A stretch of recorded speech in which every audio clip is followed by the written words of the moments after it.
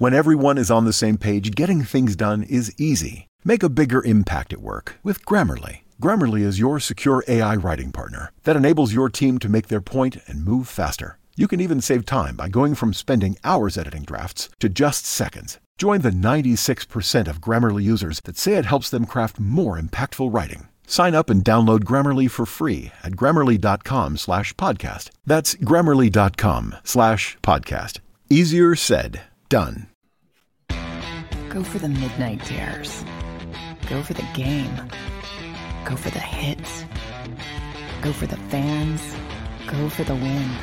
Go to Ocean Casino Resort. Book your trip at theoceanac.com.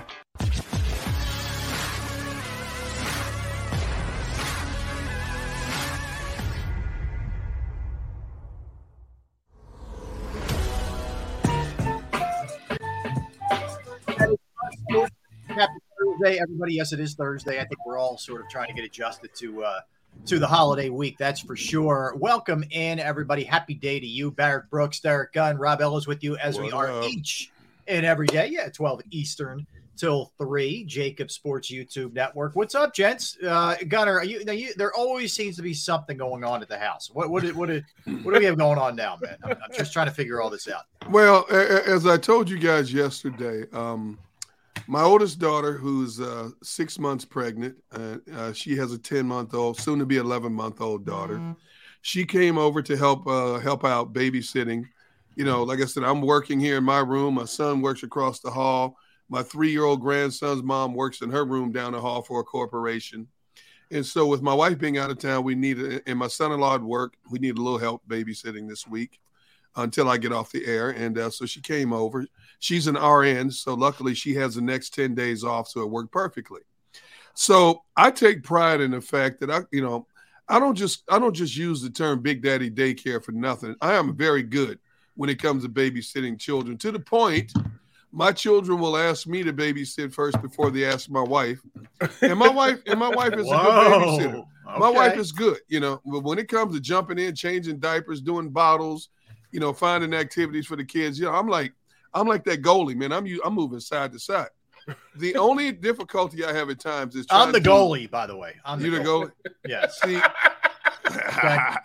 I got you, Antoine. I got you, man. The only difficulty I have sometimes is trying to outsmart the 3-year-old grandson in terms of trying to get him to take a nap in the afternoons. So while we were on the show yesterday, my daughter sends me a picture, and she's on the couch. The 10-month-old is in her lap like this. And my grandson is curled up under her, and he's dead asleep, man. He's like dead to the world. And I'm like, how in the world does she get them both to fall asleep at the same time? So as soon as the show went over, because my ego is at stake here, I go downstairs. By the time I get downstairs, they're up, jumping around. We go outside to have a lot of fun.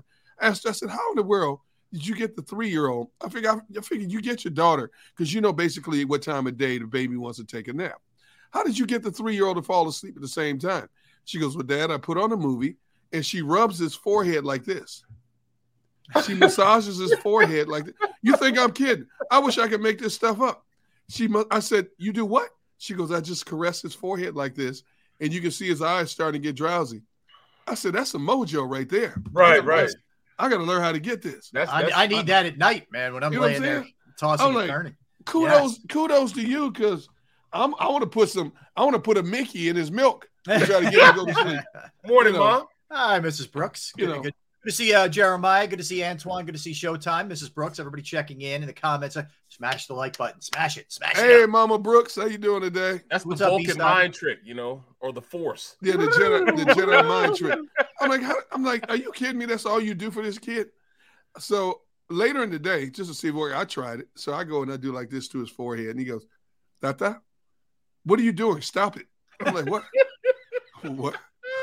I'm like, man, I got to come up with a better trick here, because then he's always trying to outfox me somewhere or the other. Bro, you know what I used to do, man. My grandkids, especially my grandson, man.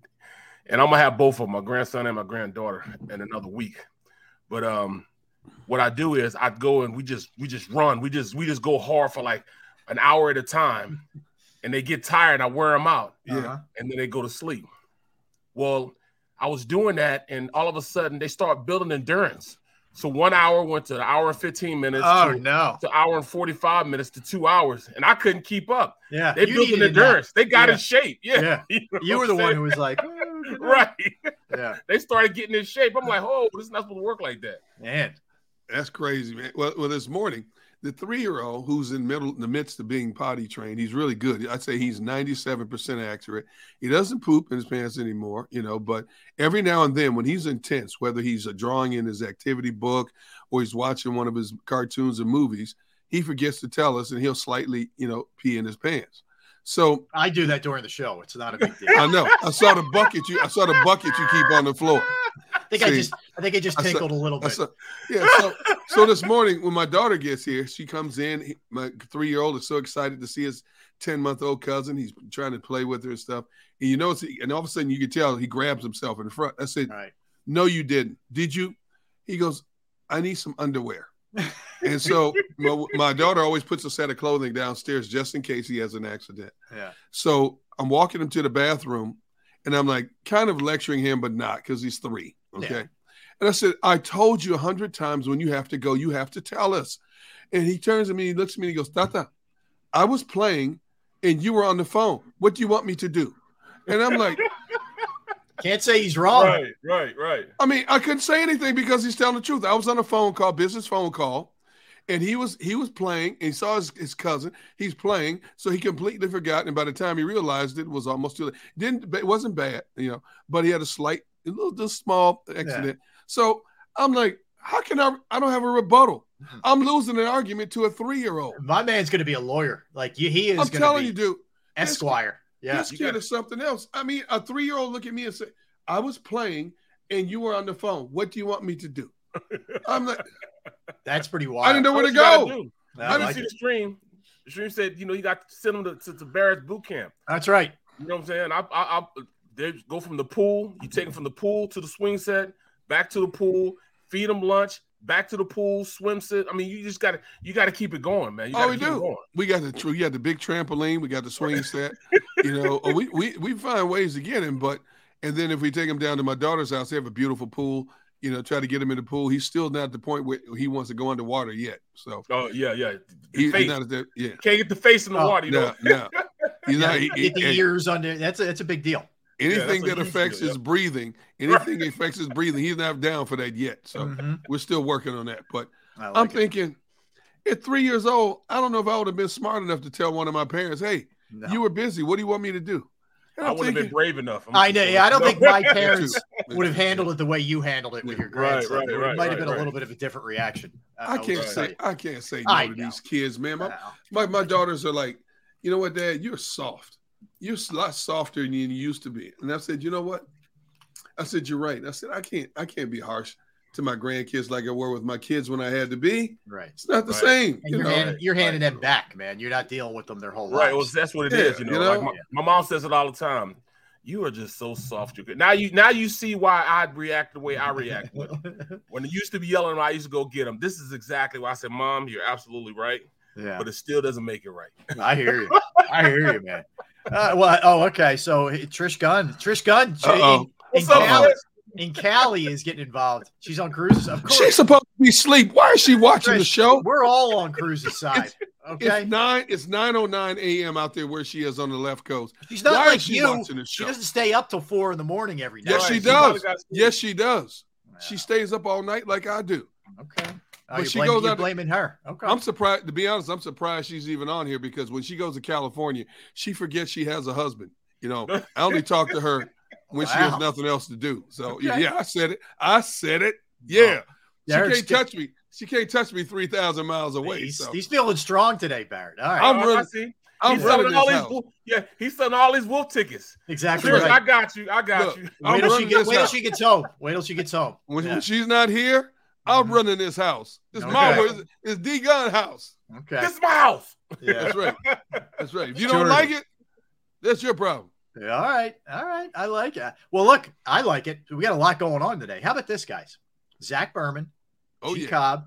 Oh, yeah. Joe Conklin is going to join us, the man of 1,000 voices, to close out the show today. We got a pretty cool show in store for you today, man. There's a lot going on, by the way. And the big one. Go ahead. The big one. The big one. Rob's team actually won a game last night. That is correct. When they held on and won that game, I saw a beacon of light shine down from the heavens. The angels were singing. Matter of fact, I was almost in tears. My eyes were welling up. I felt so good for Rob. Yeah. I was like, I was almost emotional. It was. It was a joyous night. It was popping champagne. How'd they win though, Rob? Tell me how they won. They won in large part, Barrett, because the bottom of the order really came through for them. They won. Oh. Yeah. Really? Yeah. No, they didn't have. No. Harper was out. Segura's out 10 to 12 weeks. We'll get into all that. But the bottom of the order, Nick Maton and Bryson Stott, 4 for 8, 3 runs scored, and 3 RBIs and a home run.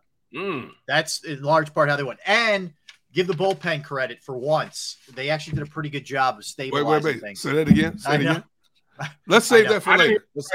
All right, we'll get into it. But there's some not good signs here. Some of the news they got yesterday, man, is not great. All right, we'll just leave it at that. Coach Marcus checking in. We got you, Coach Marcus. We see it. We appreciate it. Good appearance yesterday. What's up, Coach? By Coach Marcus. Trish also says, I don't forget. Remember every time I swipe the card. Yeah, she gonna swipe the card. Keep talking. You're going to be broke at the end of today, man. And she's out there in the most expensive county state in the union. Right. Yep. Oh, my goodness. Taxes are jacked in Cali, man. But here's the thing, though. She grew up in this region where it's now, like I showed you guys the weather chart for the week.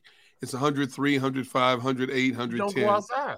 So yesterday, one of her nephews graduated from high school. I said, did you go? She goes, oh, no. I said, why not? She goes, it was too hot. She doesn't go outside when she goes home. She sends all the nieces and nephews on errands, or her sister and stuff. She won't go outside during it. So anything she buys, it'll be on Amazon somewhere. She ain't going outside to buy it. That's for sure. Well, let me ask you this then. While she's there, what does she cook, or does she? She doesn't have to. There's so many great cooks in the family. Right. She doesn't have to. Now she will chip in. I will say this: wherever my wife is, she rolls up her sleeve and she helps out. That's just the way her family is. They all help out each other. But she really doesn't have to cook because there's several good cooks in the house already. When I go out there, dude, it's like I'm like feasting like a king, man. Bro, everybody loves Uncle Derrick when he shows up. Well, look, all I know is when I came to the house, man, she made these cookies, these peanut butter cookies, and she put a kiss in the middle of it. Yes. Oh my goodness, yes. And that's the one I took from his grandson, and he was so mad. I'm saying, yeah, he never forgets it. This is Luke is 4 years ago. Yeah, Luke was 3 when that happened, so he's 7 now. He still remembers that this guy took his cookie from him. He's still scarred.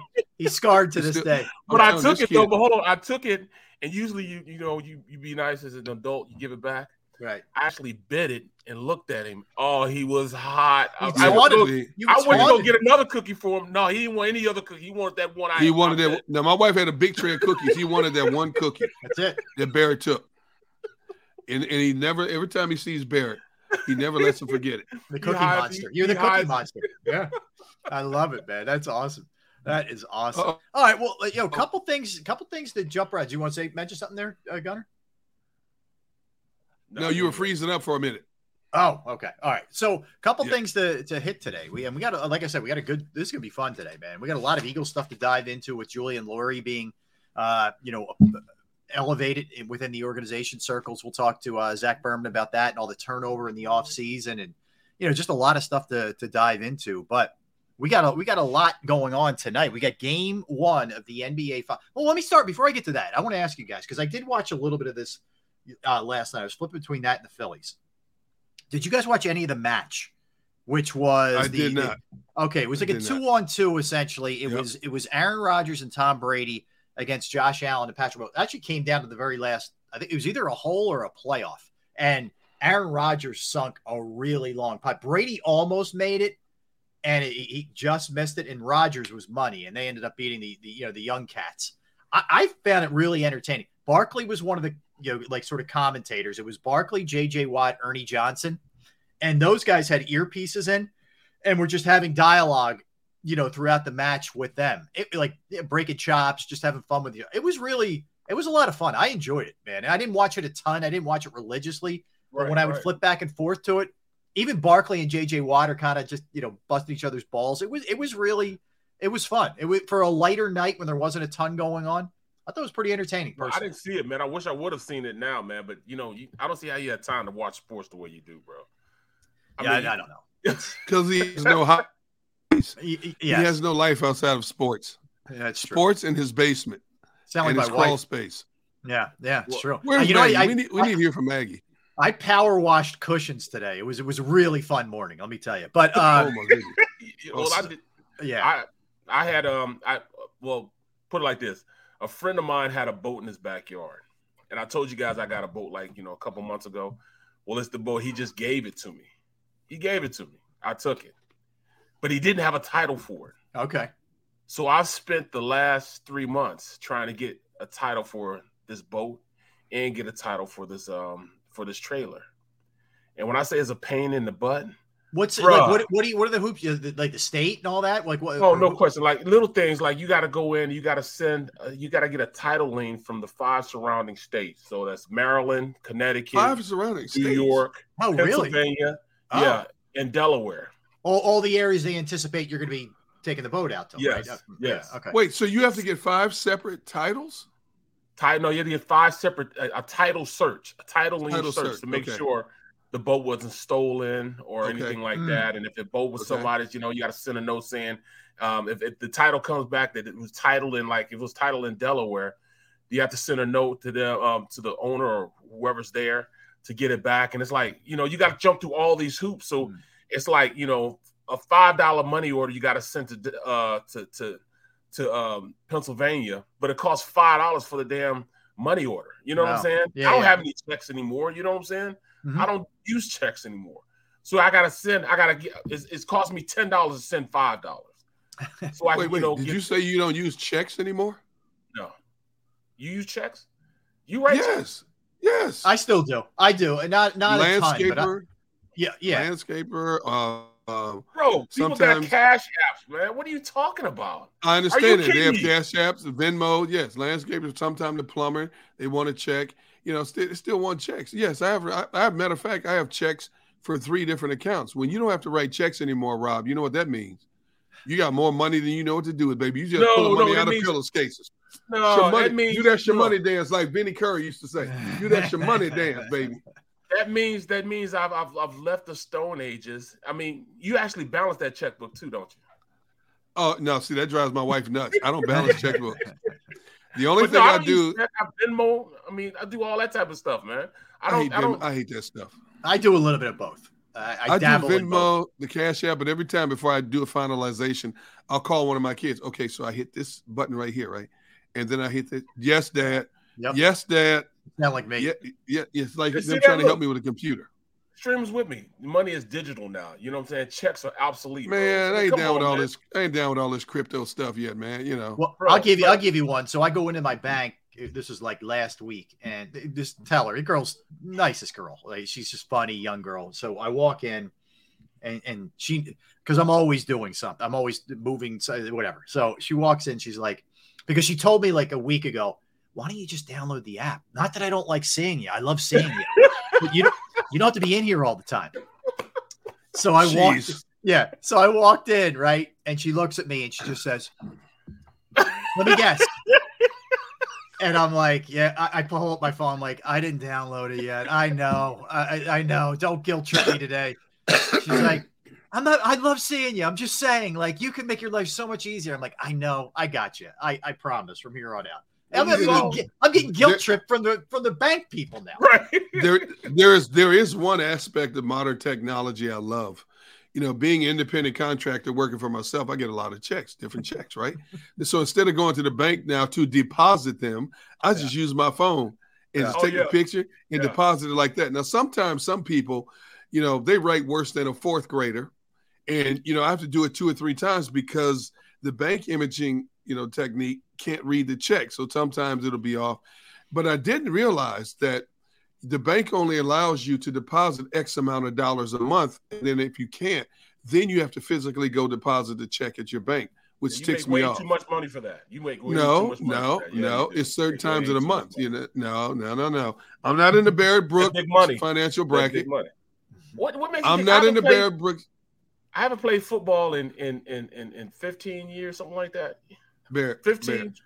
Barrett, don't make me spill your business on the public. No, seriously, man. I'm paying for it. I should have had a checkbook because I could have just wrote a check to Delaware. Yep. New York was $10 for the boat and then $10 for the trailer. Connecticut was $20 for the trailer, $20 for the boat, just to get a title search. Wait, did you ever get it straightened out? Are you good to go now or no? No, I went to the bank today. So I get up and I leave my house at 9 o'clock. I get to the bank 10 minutes away. I don't leave the first bank until 10 o'clock. I'm there for 45 minutes. They can't get their money order machine to work. So I'm sitting there. I have to get 9 money orders. 9 money orders. What? Yes. Oh my God. Wait, but can't you pay for these online? Like when I go online for stuff like when I get fishing licenses for different states, Pennsylvania, Maryland, Delaware, even Delaware, I just go to the site, like fishing game department for that state, fill it out, boom, pay it right online, boom, print it right out of my computer. You can't do that with license. Yeah, that's for a license though. But when you're doing a title search is trying to make sure that the boat and the trailer are not stolen. I get that. So the title search, if it's Anne Marie's boat and Anne Marie's trailer, and they live in Connecticut, right? I have to send a title search out. So right now, I don't know where the boat is. Not like it wasn't registered in New Jersey. So since it wasn't registered in New Jersey, I had to send out those title searches in Pennsylvania, Delaware, Maryland, Connecticut, and New York. So I had to do the research and go online and check and see what document I needed. And if I couldn't find it online, I had to call them, sit on the phone waiting. It was a 2-day process just getting what paperwork I had to get. Then I got the paperwork. Then I had to go get the money orders to send them the physical money order. And that's what I'm saying. I got 9 money orders. It was $5 a piece for each money order. $5 a piece. So then if it was a $5, like Pennsylvania, it's only $5 to get this title search. So I spent $10 for a $5 title search because I didn't have a check. Damn. So what if the boat had been stolen from California, Florida, and but you only have 5 states you have to? So is the boat legally yours? Not my problem. Yes, it's legally mine then. Okay. So this guy. So the first red flag was, first of all, the guy wants to give you a boat. Okay, he just gives it to you, no bill of sale, nothing. Then you got to do a title search. I'm thinking, I got a bill of sale. This is a setup. This dude got a boat on a humbug. He's trying to get rid of it before the cops hone in on him. No, he actually going to get rid of it because he bought a field. In the back of this bar, he bought this bar and it's like 5 anchors in the back of it. Okay. And the boat was in the back of the field. Okay. And that's why it was actually 2 boats in the back of the field. So whoever owned the bar owned the boats. I got you. Oh, okay. Makes sense. All right. Well, so hopefully you'll be out on the seas soon, man. Yes, man. But this is a pain in the butt, man. I got you. Jump through all these. Well, how big of a boat is it? 21 foot sea locks. Yes. Really? What year? Is it an older boat? But you have to do a lot of work to it, or what? No, it's not a lot of work at all. That's why I'm doing it, because it's not a lot of work at all. In fact, I'm already done with the work. I've already rewired the boat, put the trolling motor on the boat. I bought an 05 motor. I put on the back of an outboard motor. You know what I'm saying? I've already fixed the boat up. Now I'm just going through the process. It's been a 3-month process of getting this done. Pain in the butt. So now you have 3 boats? Derrick, yes. I'm just asking you. Yes, one was free. Yes, one was free. Yes. I'm just asking you. You have 3 boats. Yes, I do. Okay, that's all I'm asking. Hey, look. One's not even a boat that I don't even use. He works on one. He just works on one. Look. There's no need to get defensive here. I'm just asking you a simple question. He is. Oh my goodness. He's the brother that we be fighting constantly. Yes, bro. You would. And I'd be stuck in the middle trying to referee. All right, I'll segue out and save. Rob is the white guy in the middle. That's what I Nick, come on, guys. and then I just be like, beat the hell out of each other. I'm out of here. Oh, exactly. Oh my God. All right. Well, game one, I'll save you, Barrett, from Derrick's questioning. Game one, NBA Finals tonight. What are we feeling? What are we feeling here? Warriors, Celtics at San Francisco. Last I checked, it was 3.5. Warriors. I told you they're gonna steal one. Now Barrett thinks they're gonna go up 3-1. Tonight's the night they're gonna steal one. They're gonna steal it tonight. Still 3.5 that line. They're playing in Golden State. Correct. This is a feel-out game for me. On both sides are feeling each other out this game. But I think Golden State gets it because they're at home. If Boston was playing at home, I would pick Boston. I just think, what the heck? Rob Ellis is Van Gundy hanging. That was the funniest ever, wasn't it? It's the greatest video. It's the greatest video ever. He's like, who's he on? Like Alonzo Mourning's leg? Right. And his hair. Right. He looked like, for people old enough to remember, you know who he looked like? He looked like Danny DeVito's character in Taxi, Louie. His hair was like oh, my God. That's what he looked like. Oh, my goodness. And Alonzo, or whoever it was like, get this dude off of my leg, man. And we're talking about this is back in the 90s when the Knicks and the in the Heat, we just had these knockdown dragouts, man. Oh, my goodness. And Van Gundy was was Riley's assistant coach. He was Pat Riley's assistant coach. But that was back in the day, man. It was a good old days. Hey, speaking of that, Van Gundy, Woj, and I think Mike Breen's back, but those two both have COVID, and they won't be doing the game. They'll miss the game. Yeah, and that's something. Unbelievable. Wow. You know, it's funny. It's funny how little we talk about COVID now. Everywhere I go, nobody's wearing masks. Malls, grocery stores, mini marts, nobody's wearing masks. But yet states are still talking about surging COVID. But yet nobody's wearing masks anymore, man. It's like it never happened. Yeah, I know. And I'm thinking, okay, here we go again. Country's gonna be huh? It's Kaiser Sosade. Yeah, it is. There's a little bit of that. No, there's no question. That's going on, man. I think this is a Warrior game tonight, and I think the Celtics may grab 2. I think the Celtics may take game 2. Man. Wouldn't surprise me. They steal one there. Would not surprise me. Jaylen Brown, by the way, is joining Kanye West's agency. Yeah, that's crazy. I always remember when Ricky Williams used Master P as his the No Limit, agency. One of the worst contracts in the history of first rounders. Oh, you know what? Stick with the guys who do it for a living, man. I don't know. I think there's other things you can do. You can do some marketing stuff with Kanye, but man, I worry about guys doing that, man. So I have a problem going with any organization that can't keep an identity. I mean, what's Kanye's name now? I think didn't he change his name? What's his name now? I don't know. I don't know what he goes by now, man. I don't know. You know, Prince. Remember, Prince used to be the symbol, the artist, and he was referred to the artist formerly known as Prince. And then he came back to Prince later. He came back. Yeah, I'm like, what the heck is wrong with people, man? Yeah. I'm changing my name. Yeah, Michael Jackson. Started out black, then turned white. Whoa! Oh my goodness! Yeah, he goes by Yeezus. That's what Kanye goes by. Yeezus? Is that it? Yes. Yeah. See, I'm not signing with anybody with a name Yeezus. Okay, I got a problem with that. See, so now, first of all, I don't care how much money. Did you know Kanye is one of the richest entertainers out there? He's worth like $1 billion.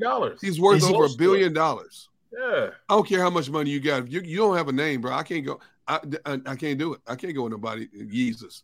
Man, your name is Kanye. Huh? You see the shoes he got, the Yeezys he got? Yeah. The shoes, they're like for $400, $500. Yeah. And they're crocheted. I'm like, what makes these shoes? Who's wearing a pair of crocheted shoes? I mean, that's what they look like. They look like they're crocheted, man. Yeah, they're weird looking, man. I ain't wearing no mess like that. I'm tough on shoes as it is. I'm not wearing a pair of crocheted shoes. Bro. LeBron's a billionaire, by the way. Forbes has named him. He is the first active NBA player to have a net worth of $1 billion. Jeez. That's ridiculous. Yep. He made $121.2 million from May of 21 to May of 22 in on-court and off-court earnings. Yep. Oh the only athlete who made more was Lionel Messi, the soccer star, who made 130 during that time. But he's now at the $1 billion mark. That's crazy. That's some Barrett Brooks money right there, boy. 37 years old. He's a billionaire. Yep. And Boy, D Gunn, 2 nickels and a quarter away from $1 billion. Yeah, I hear you, man. He's going to own a team soon, right? I mean, he'll as soon as he retires, he'll buy an NBA team. Well, he has he's also partial owner in a soccer league. Manchester, right? Is that I think he does have a piece of that. Yeah, he has a piece of that. I mean, Dwayne Wade, Aaron Rodgers, a piece of the Jazz. Yep, Aaron Rodgers. Aaron Rodgers. Patrick Mahomes. Mahomes has a little piece. Yep. You know, so I mean, the Royals and something else in Kansas City. Wow, I forget what it is. Yeah, wow. Maybe their soccer team.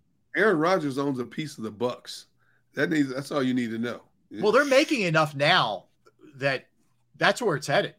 Guys are going to at least have minority ownership, so like piece of teams, no doubt. Well, what if they do right by their players? Then once they start owning these teams, will they go give us lifetime health care? I wonder if that happens. That's now, you know why? Contracts. Because they're smart. They buy a piece, but they let the decision making be made by tougher souls. Right. You can stay out of that. How to do the dirty work. Yep. Yeah. You get that as an investment. You get a nice return on your investment if your team's a winning team. You see that team that just got sold? That soccer team just got sold for $5 billion. Yes, that's crazy. $5 billion. Crazy. They are worth crazy. Hey, Joey B saw Top Gun Maverick. Yes, 2 thumbs up. My man. Good choice. 2 thumbs up. Okay. Good choice, Joey B. Okay. Yes, it is excellent. I'm with him on that. Still not a big Top Gun. You got to go, man. I'm telling you, Gunner. Just watch the first one again, and then you'll know it. You'll be right ready to roll, man, with it. The first one was okay. If I watch it again, then I know I won't go see the movie. So I'm trying to remain objective. Then don't go to the first one. Don't watch the first one. Go to this one.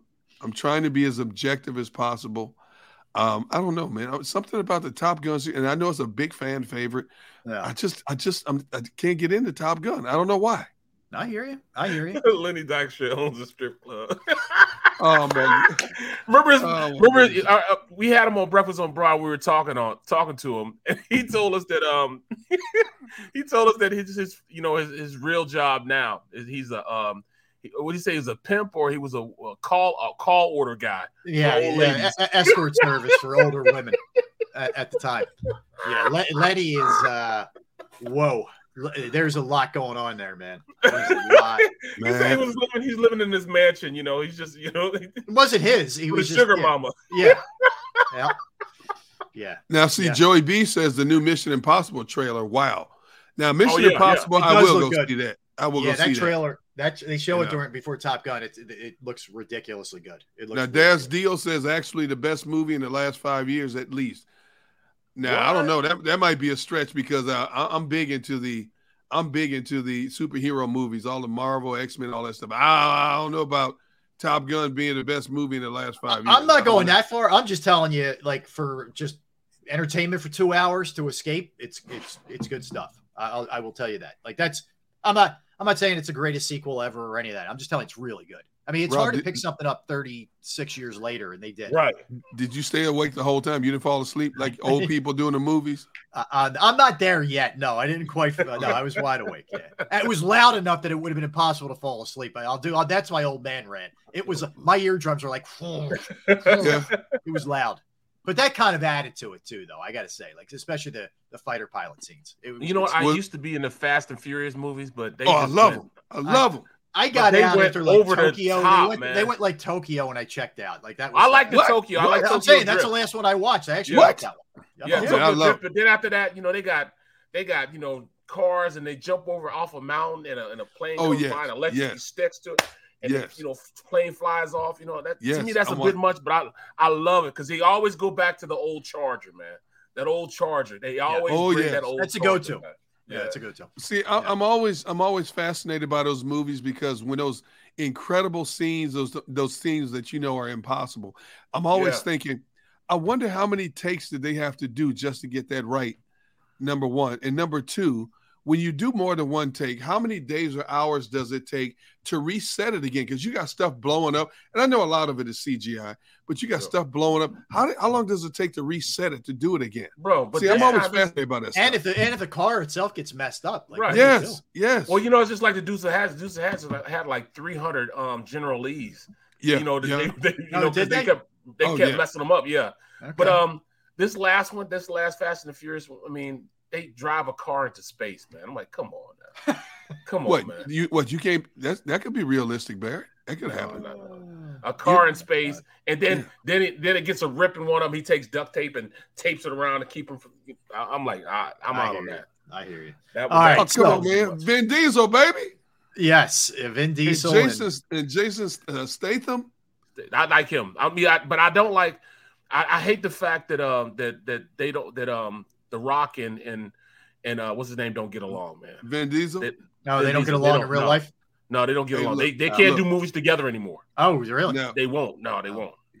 And what's his name? Paul Walker died. That was a bummer. Yeah, that hurt. That hurt. Yeah. But and then when they did I think it was number 7 or 8, when they did the one afterwards and did a tribute to him at the end, and you see him driving off through. That touched me, man. That was touching. Got me right there, man. Right here on the left side, it pump blood. You know, right in the field. Got me right here. I got you. All right, so coming up, 1:00 G-Cobb, 2:00 Zach Berman, 2:30 Joe Conklin. Who knows what is going to happen at 2:30? It's going to be interesting, though. Don't go anywhere. We'll come back. Hey, we're going to hit a couple things. Eagles-wise, Julian Lurie, the son of Jeffrey Lurie, has been elevated in the organization. We'll talk to G and Zach about that. We're also, remember yesterday we did our top 5 NFC quarterbacks? Oh, yeah. In the AFC. Man, I did 10 today. This is going to be hard. Yeah. It was tough. Yeah, I told you, man. Tough, man. I changed my list 7 times, but I got my final 5 right here. I did too. Right, I changed it up a bunch of times. So we'll do that at 1:00. We'll incorporate that with G. We'll come back. We'll mix in a little Phillies as well. A bunch of other stuff that we need to get to, which we will do. That's for sure. All right. He is D Gunn. He is Barrett Brooks. We are Sports Take, Jacob Sports YouTube Network. All right. You hungry? It's about lunchtime, right? Looking for something to eat? I got the perfect place for you. Station Tap Catering. Station Tap Catering in Drexel Hill will handle your next business function with ease while you focus on securing a new opportunity for your business. They get 50 years of experience in food prep. Station Tap Catering will impress, and your guests will be impressed. I was one of them. So for any number of occasions, it's perfect. I can tell you that. Whether it's a graduation, whether it's, a family event, whether it's even something, like a funeral. And if you're not sure what to do for somebody, you want to send them over some food. I know folks did that for me, a couple years back when my parents passed away, and it was Station Tap, and the food was absolutely spectacular. The wings, the fries, the penne alle vodka sauce, pasta sauce. Everything was perfect. Everything was right on the money and really good, and good desserts, good cookies on top of that. Station Tap Catering provides delicious food, private events, corporate functions, individual package meals. If you're a little league out there, or you're having some kind of work event and you're looking for a place to go to, a hall or a nice little room for the event, I got the number for you. 484-469-3222, 484-469-3222, or you go stationtapcatering.com. That's stationtapcatering.com.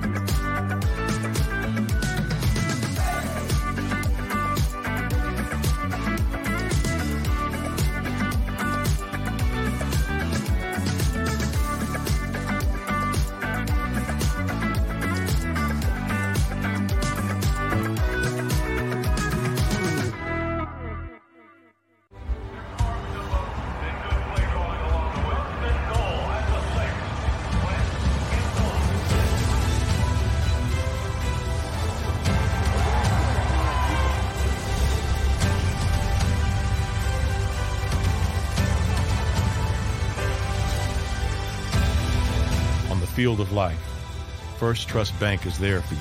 Champions on 3. 1, 2, 3. Because Philadelphia dreams deserve a Philadelphia bank.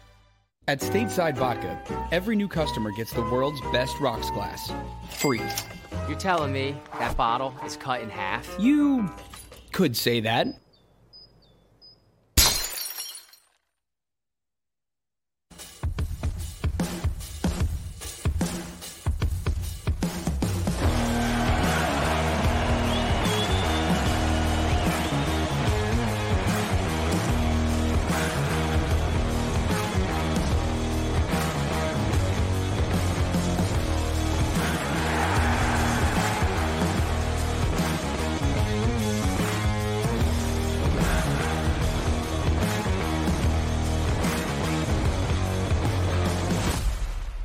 At Action News, we cherish every moment, and it's our profound responsibility to bring you closer to your world. Never miss a moment. Trust the people at Action News. All right, did you know I was the Mommy Slam Dunk Champion? Really? Yes, really don't sound so surprised. Let's see it. Oh, you're ready. All right, here we go. Let's hear the crowd. So go to right, I go to left, fake a mom. Mama, go up, mama! She did it. Again? You can't avoid gravity, but United Healthcare can help you avoid financial surprises by helping you compare costs and doctor quality ratings. United Healthcare. Uh-huh. Go for the midnight dares. Go for the game. Go for the hits. Go for the fans. Go for the win. Go to Ocean Casino Resort. Book your trip at theoceanac.com.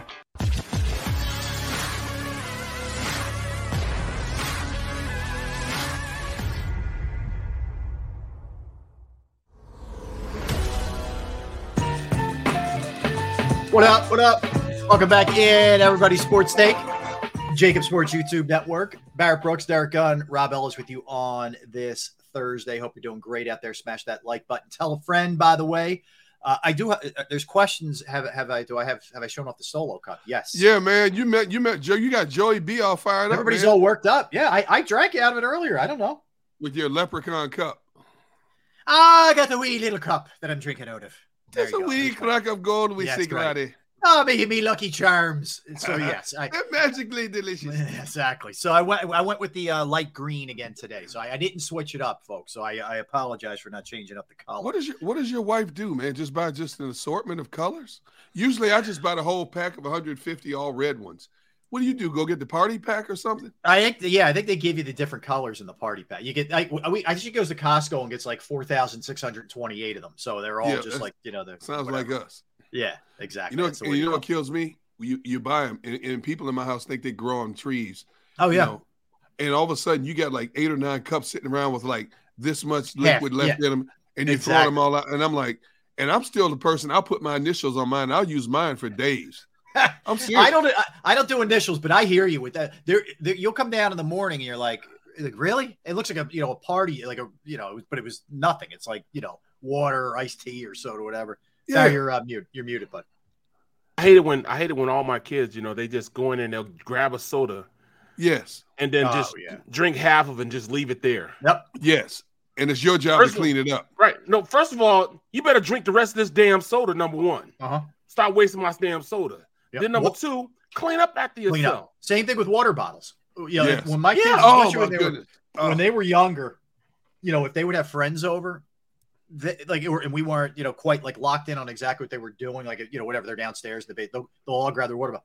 And there you find 7 of them that are half drank or drunk or whatever, just kind of laying. I'm like, first of all, get the water out of the fridge. Number one, right? Yeah, yes. Yeah. You don't all need your own water bottle. And if you do, take it outside. Yeah, and I'm fine if you do, but you better drink it. Okay, I don't want to be finding like 10 different things laying around. I yell at kids for years about that. They still do it. So it's like everything I say falls on deaf ears. You know why? Because they don't pay for them. That's why. Amen. That's it. See, that's the problem. That's it. That's all it ever is when it comes down to those kind of situations. They'll find out. There will be revenge. Their kids will have revenge on them. Yeah, you can mark that down. Your kid, I have revenge. I go to my son's house. I make myself at home. You know what I'm saying? I do everything. I go in his house. I'll purposely bring some candy in. I'll eat the candy, leave the wrapper sitting right there. Yep. I just drop it in front of him. Yeah, exactly. No, look, that's a good move. I got to start doing that myself. Here's my biggest pet peeve. When you buy Coke, when you buy Coca-Cola, most people buy it in the can or the small bottles, But if you go to BJ's at certain times, they will have the bottle. Remember how everything used to buy was in the old bottles? And and when they sell them out of the bottles, they come from Mexico, and you can taste the difference because in Mexico they make the Coca-Colas with pure cane sugar, whereas we use Coca-Cola, right. We use sugar additives. You can taste the difference. So once every 4 or 5 months, I'll find them at BJ's, and I'll buy a couple of cases of them. Right? Why do I want to do that? So as soon as we put them in a mini fridge in the kitchen, my son-in-laws, my kids, they'll grab them. The next thing you know, you see 4 or 5 bottles sitting on a table or a counter or the island. This much still left in them. Nobody knows who they are. Right. I'm pouring them out in the sink, and I'm thinking, okay, so what I did before Thanksgiving last year, I bought a couple cases. I hid them in the garage so nobody could find them but me. And I only brought out just enough for Thanksgiving, and I stashed the other ones for Christmas. And they're like, Dad, why would you do that? I mean, because you kids haven't grown up yet. So therefore, you're not getting them. Well, where did you keep them? Why would I tell you where I'm keeping them? The reason I'm hiding them is because of you people. Amen. Amen. Why would I tell you? I hear you. I agree with you. I think it's a good way to go. That's a good lesson learned. Boom. Take that. Well, look at this. Well, look at this also. Derrick, I'm telling you right now. Yeah. The captain, he's getting his boat redone just for you for Sunday, bro. The motor is apart right now, and Caterpillar Bob right now is putting the boat, the engine back together. Hold it will be back together for Sunday, and they're doing it just because of you, man. You just they messed want you to be up. out there. First of all, you know how I am about going out further than 5 miles. Okay. Secondly, you just told me that there was something wrong with the motor and There's the engine. nothing wrong with the motor. You told me they're putting it together because he's a. Let me tell you about Tony, Captain Tony. He is so meticulous with this damn boat. He spazzes out. He sleeps with the boat. That's all he talks about is his damn Cabo. This is his baby. He put like this. His maintenance. What he pays for maintenance, bro, is more than I paid for my boat in like 6 years. See, the red flag was, you said, in my mind is embedded, there's something wrong with the engine. No, see what it is he went and I think it's like a peller or something. He'll come and tell you. He'll tell you what it is. He does maintenance on it like you do your car. I mean, every 500 waves.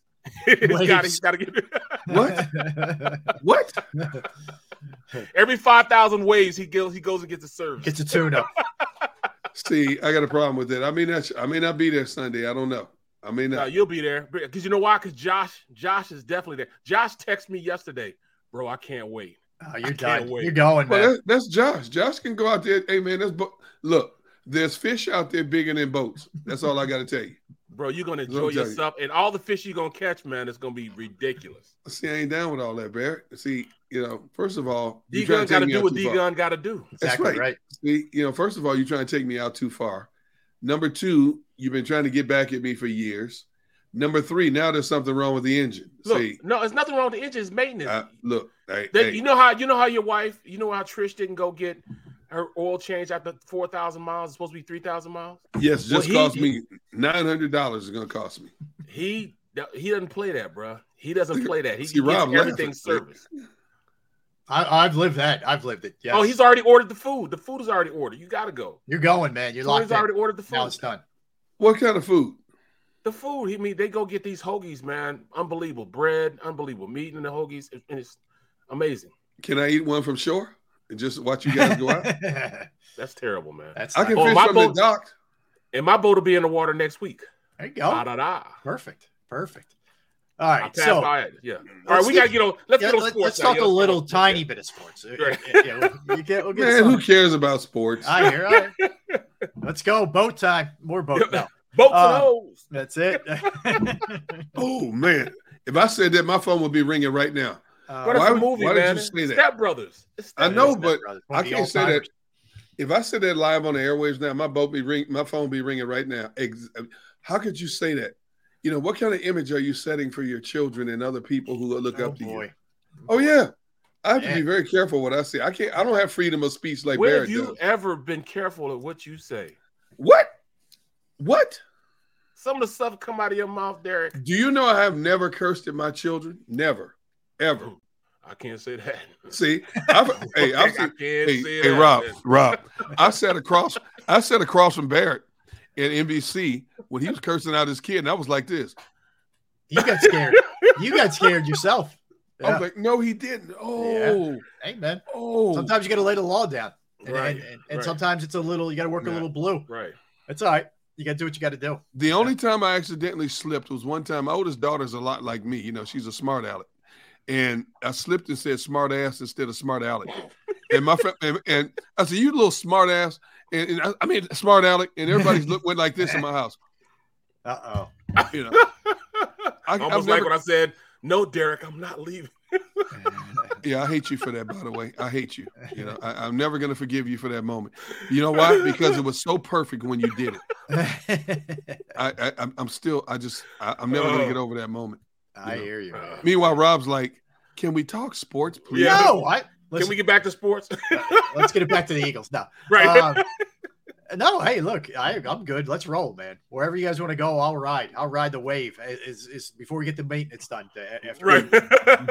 Jeremiah Butler says, "Hey, poor Rob just wants to talk sports." I know, Jeremiah. I know.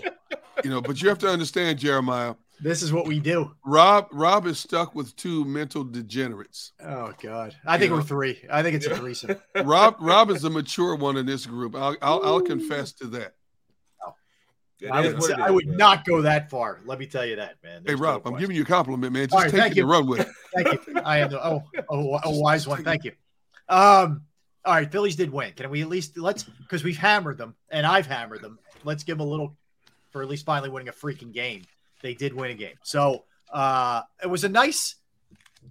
First off, it was Nola was cruising through 5. Yep. And then the wheels came off. And the oil started leaking, and everything fell to you know what, and it was ugly. I don't know. I can't figure him out. He can look brilliant 1 second and then awful the next, and it's like he just falls off a cliff. And that's what happened last night. He fell apart. The bats picked him back up, and it was the little guys. So before the game, I'm burying the lead here. Gene Segura is out 10 to 12 weeks, guys. He's got to have surgery on that finger that he broke when he was trying to bunt. Which, by the way, like this, yeah, and. Interesting. He admitted this. He was doing that on his own. It was not a call from the bench. Okay. So let's not beat up Girardi on this one. This was on Segura, but that's a big loss. You talk about a consistent hitter and arguably their best fielder gone for, 10 to 12 weeks is a long time, man. You're talking like August. He may not be back until who knows what kind of shape they're in at that point. 2.5 months, man. It's a long time. Yeah. It could be a wrap. I mean, honestly, at that point. Yeah, so he's out. The other one that they kind of downplayed after the game, but is scary. Harper couldn't even hit last night. Nope. Because I told you. Forearm, the forearm's sore. I told you. He claims not a big deal. We'll just shut it down for a night. I have a day off today. The Phillies are off today. I'll be back at it Friday. That one is a little scary for me, man. That inflammation, I keep telling you, that's why I asked Ricky Bowe when he was on here, Ben Davis when he was on here. Even though you're just doing this, you do this enough, and you're using an object that's top heavy, right? And it irritates it, man. You can go weeks and endure the discomfort, then all of a sudden you got to shut it down.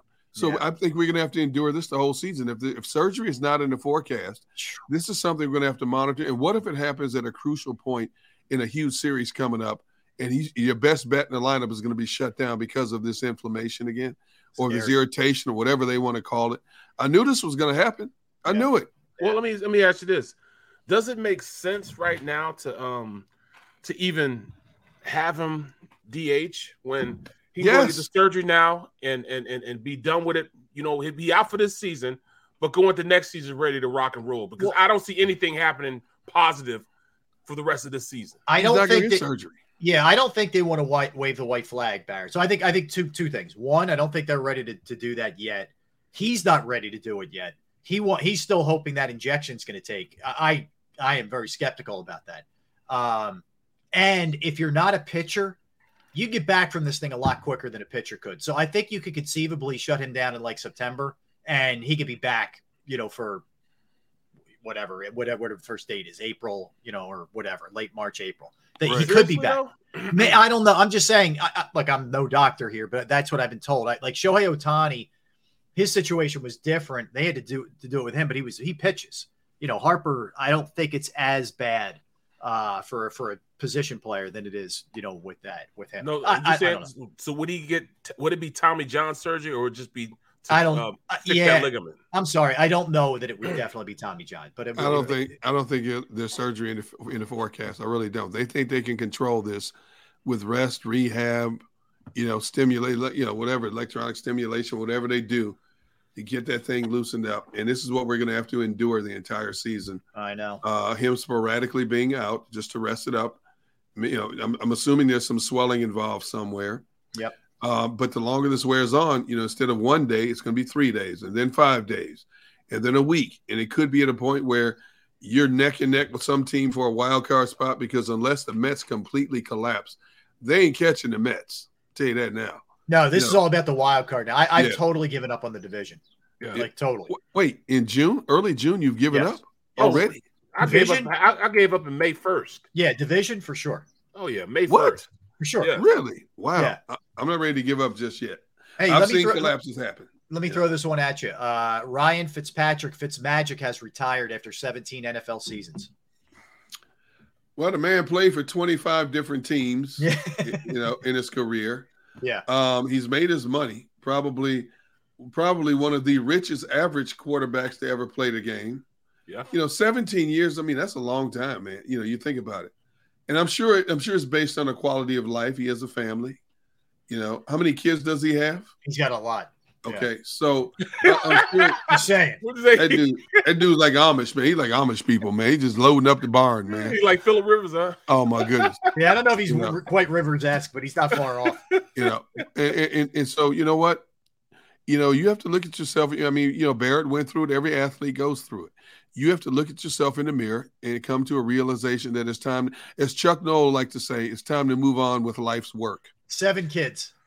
7? You got 3. Man, I'm trying to get rid of the 3 I got. He got 7? 3 sons, 4 daughters. 7. God bless him. 7 kids. Yeah, man. Golly. Yeah. My wife wanted 5 or 6. But the good Lord knew what he was doing when he stopped at 3. That was it. That was it. When he stopped D-Gun in his tracks. Let me tell you what. If I had 6 kids, D-Gun would have been in jail. I'll tell you that now. D-Gun either would have been an absentee parent or been in jail. I hear you, man. I like playing man-to-man. 2 works for me. All right. So, see, you know what? See, but, I'm glad you brought that up, Rob, because I always tell people who have children and people who aspire to have kids, how many kids do you want? Oh, I want 2, a boy and a girl. I say, you know what? That's all right. I say any loving couple it's easy to play man-to-man defense. When you have 3 or more and you have to go to zone defense, that's when you find out what real parenting is all about. Right. Listen, that's real parenting right there. Yeah. I didn't want to find out what it was. So 2's good. 2's good. Got the boy, the rich man's family, as they say, a boy and a girl. So, all right, let's we'll step aside. G Cobb's going to join us. We'll talk talk a little Eagles, and we'll get into our top 5, although I've expanded the list a little bit. You can't AFC, no. You can't expand the list to deal with 5. All right, then I can go with 5. No. That's fine. No expansion. No. I got to tell you, 3 to 5 was tough for me. Yeah. Like, I didn't have much of a problem with 1, 2, but we'll see where everybody falls on this with the top 5 AFC quarterbacks. We'll talk to G about the Eagles as well when we get back. G was with us for the draft stuff down there in Atlantic City. It was a lot of fun hanging out with G, but he'll join us when we get back. Remember, 2:00 we have Zach Berman from The Athletic, who covers the Eagles, and then at 2:30 Joe Conklin. Don't go anywhere. D Gunn, B Brooks, R Ellis. We are Sports Take, Jacob Sports, YouTube Network. All right, finances. You don't want to mess around. This is not an area that you want to be guessing at, or you just want to kind of say, I don't know, I'm just going to stay out of it. I'll figure it out someday. No, someday is now. And you got to find the right person to trust with your finances. I found that person, and it's Jim Murray. Jim Murray with Principal Financial is that guy for me, whether it's planning your 401k, whether it's figuring out exactly what you're going to be doing here, retirement planning, 401k review, insurance review, small business. You might need help with employee benefits. Jim can help you with all those things. For me personally, I entrusted my IRA, my 401k rollover with Jim, and I couldn't be happier. He's also there as a sounding board for any kind of questions or any advice that you need. You can give a call today at 610-996-4751, 610-996-4751. You can also drop him an email as well. You can email him, Murray, MURRAY.Jim@principal.com.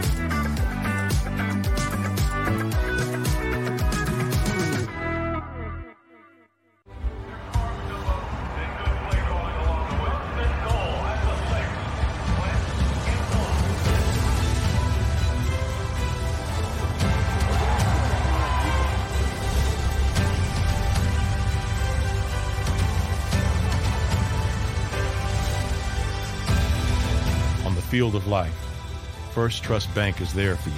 Champions on three. 1, 2, 3. Because Philadelphia dreams deserve a Philadelphia bank. At Stateside Vodka, every new customer gets the world's best rocks glass, free. You're telling me that bottle is cut in half? You could say that.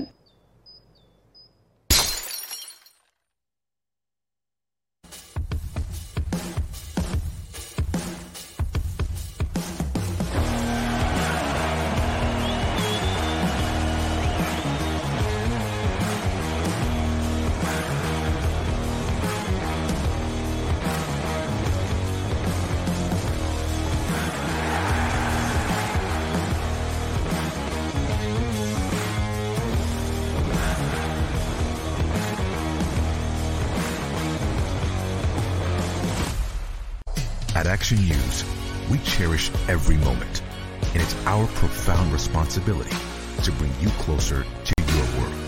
Never miss a moment. Trust the people at Action News. All right, did you know I was the mommy slam dunk champion? Really? Yes, really don't sound so surprised. Let's see it. Oh, you're ready. All right, here we go. Let's hear the crowd. So go to right, I go to left, fake 'em out. Mama go up, She did it. Again? You can't avoid gravity, but United Healthcare can help you avoid financial surprises by helping you compare costs and doctor quality ratings. United Healthcare. Uh-huh. Go for the midnight dares. Go for the game. Go for the hits. Go for the fans. Go for the win. Go to Ocean Casino Resort. Book your trip at theoceanac.com.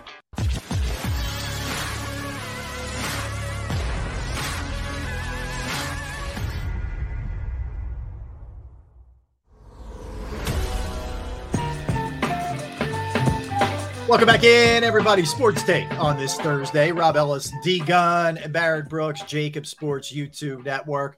Love talking to our next guest. He joins us. So you can check out all of his work, gcobb.com. My man, there he is. Former Eagle, former Lion. We won't say some of the other teams, including some team down south that he played for. And by the way, trivia question, G, and you know this, but I'll throw this at Derrick and Barrett. I'll ask them first. Do you know who the Eagles traded to get G-Cobb? Oh, wow. That's a good question. I think we got him stumped, G. I think we got him on this one, man. Wow. How about you, Barrett? Let's see. Considering how old G-Cobb is, I would say Y.E. Tittle. You're gonna do that? You're gonna do that to him before we even talk to him? Oh, man. Jeez. This will be G's last appearance. He's done after that. Hey, I can take a joke. Hey, I can give them out too. Hey, G, come firing at these guys, man. Don't bend me. Don't be afraid. But it was Wilbert Montgomery. No kidding. About that, huh? Wow. Right, G, walk me through that day when you found out because you had a really good career with the Lions, man, before you came Well, here. you know, the thing about it, I was not a happy camper because in Detroit, we had this guy named Russ Thomas. He was the GM, and he was ridiculous. So, I'm telling him, if you don't want to pay me, get me out of here then, So, we got traded for Wilbert. Now, and Wilbert and I have a same name. My middle name is Wilbert. Okay. That's a little nugget. But really, Wilbert, in fairness, he had some great, he carried the Eagles during his time, and he wasn't necessarily a big back. I was just amazed at how Wilbert was able to take the pounding he did for the Eagles and everything. But it was the kind of deal where I was ready to leave Detroit because I was tired of the dude, Russ Thomas. He didn't want to pay anybody. So I said, well, you can keep all these other dudes here, but I got to get paid. I'm sorry. I got to get paid. So I came to Philly and was here for 3 years. Yeah, that's it's pretty cool. A little known fact there with G. Yep. But so G, a couple things, man, to hit you with, because we were talking draft night when everything was going down and it was crazy, that's right. Et cetera. Yeah. You kind of sit back right now and you look at what they've done as we're, what are we, a month and a half from camp or whatever it is, maybe a little more than that. But, and everything they've done this offseason, and how do you view kind of their stature now, where they are as a team that got into the playoffs and got beaten down pretty good by Tampa to where they are now? Well, it's really amazing. And you got to give Howie a lot of credit. I think Howie is a better trader than he is a drafter. And I think in the draft, he kind of did that. That move with A.J. Brown really just astonishing move. Yeah. For them to get a guy who is 24 years old, the quality of a wide receiver as he is, which is he creates a lot of problems for leaving him one-on-one with the guy, because I know none of the DBs, some of the DBs, Barrett contested this, you get to know guys on the team. DBs want picks, especially corners. They're looking for interceptions. They don't want to go out there and be one-on-one with a guy like A.J. Brown, who is like a running back, strong, and every time you got to tackle him, you could get embarrassed. So there's a lot of pressure on DBs. But to get a receiver of the quality of A.J. Brown is really, outstanding move. And then, of course, to wind up getting, a corner like, James Bradbury. Extraordinary moves. You got to give Howie a lot of credit that he was able to secure 2 players. Now, you got Pro Bowl level players that you're able to acquire, which usually doesn't happen. You don't really get those guys. Draft picks and young players, they're great, but you always got the question mark around them. And really, I was over there looking at Jordan Davis. He's a phenomenal talent. He's got the long arms, and he's just a specimen. But that kid's got to get in shape. I was over there watching him after every play. He's taking his helmet off, and asking for water. I'm going, dude. I'm going, yeah. See. He's got to get in shape. But this was right after the draft when I went over there and they were working out. So, I'll give him that he probably was celebrating, and, he win the first round. You're gonna go with your boys. You're gonna have a good time and everything. But now he's got to get serious. He's got to get to work, and because he's got to learn how to be a pass rusher. He really didn't rush the passer at Alabama, but he is an extraordinary athlete. You got an athlete he's got the long arms you want to see in a pass rusher. So he can reach a guy before, it's kind of like boxing. They always used to have they would talk about the length of the arms because the reach. Yeah. Reach is important. He's got the reach. He's got the quickness. He has the athleticism and everything to be a great pass rusher. But that's what he's got to do, because the NFL game is about throwing the ball. You got to affect the passer. And I think he can be developed into that, but he's got to get in shape. He's got to learn to rush the passer. This is not Georgia anymore, buddy. You can't be standing at the line talking to the opposite lineman when they're throwing the ball. You basically there going like, okay, well, I'm going to take this play off because they're throwing the ball. No, dude. You got to get some pressure on that quarterback, and I think he can be taught. He sounds like a good kid. I think they could get it done, but that's what he's got. He's a development. I look at Dean. I think he's more ready to play right now. He thinks like a NFL linebacker. He's talking about, the habits of an offense. You got to study an offense. What do they like to do in different situations? What did they like to do when they're backed up and it's 3rd and long? Where do they go to the ball? Who do they look for when it's, let's say they're in the red zone and it's a big play? There's certain guys they're going to get the ball to. He talks like that. So he thinks like that. I think he's ready to play right away. So I feel good about their draft. I even like that young center that they got. He's much bigger than Jason Kelsey, but he can move, and I like the way he was talking. He's a worker. He's physical. And, that line is the best part of their team. So I like what they did. Really, they had a great offseason. When going into the draft, I was not happy with what Howie had done. He hadn't gotten the wide receiver. He didn't get the cornerback. But he ended up getting both. So, Howie, I'm sorry. Hey, G, let me ask you this, G. I'm glad you brought up Nakobe Dean. What do you make of how before the draft, all of a sudden it comes out that he has this pec injury, and he was rated as a first-round pick going into the draft. All of a sudden he slips all the way to the 3rd round. Now, either 31 other teams know something the Eagles don't know, or the Eagles got it right with their medical staff checking him out.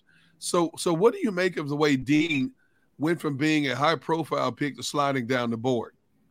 Well, I've seen this happen before, and I can't say that I definitely know what's going on, but I feel good about the fact that the Eagles feel good about him physically. They, and he looked healthy over there at the practice. He's moving and everything. So he looked fine. And I think it was a case probably some people were putting out some, rumors. And sometimes they get started and you don't know where they start at. But I feel good about him. But I definitely think, we're going to find out. We're going to keep an eye on him. But he looked healthy. I went over there to the practice. He looked fine. He's moving good. Everything looked good to me. So I think that from what he said was the doctors looked at him and he said he knew he didn't need to get surgery. They had told him he didn't need to get any surgery.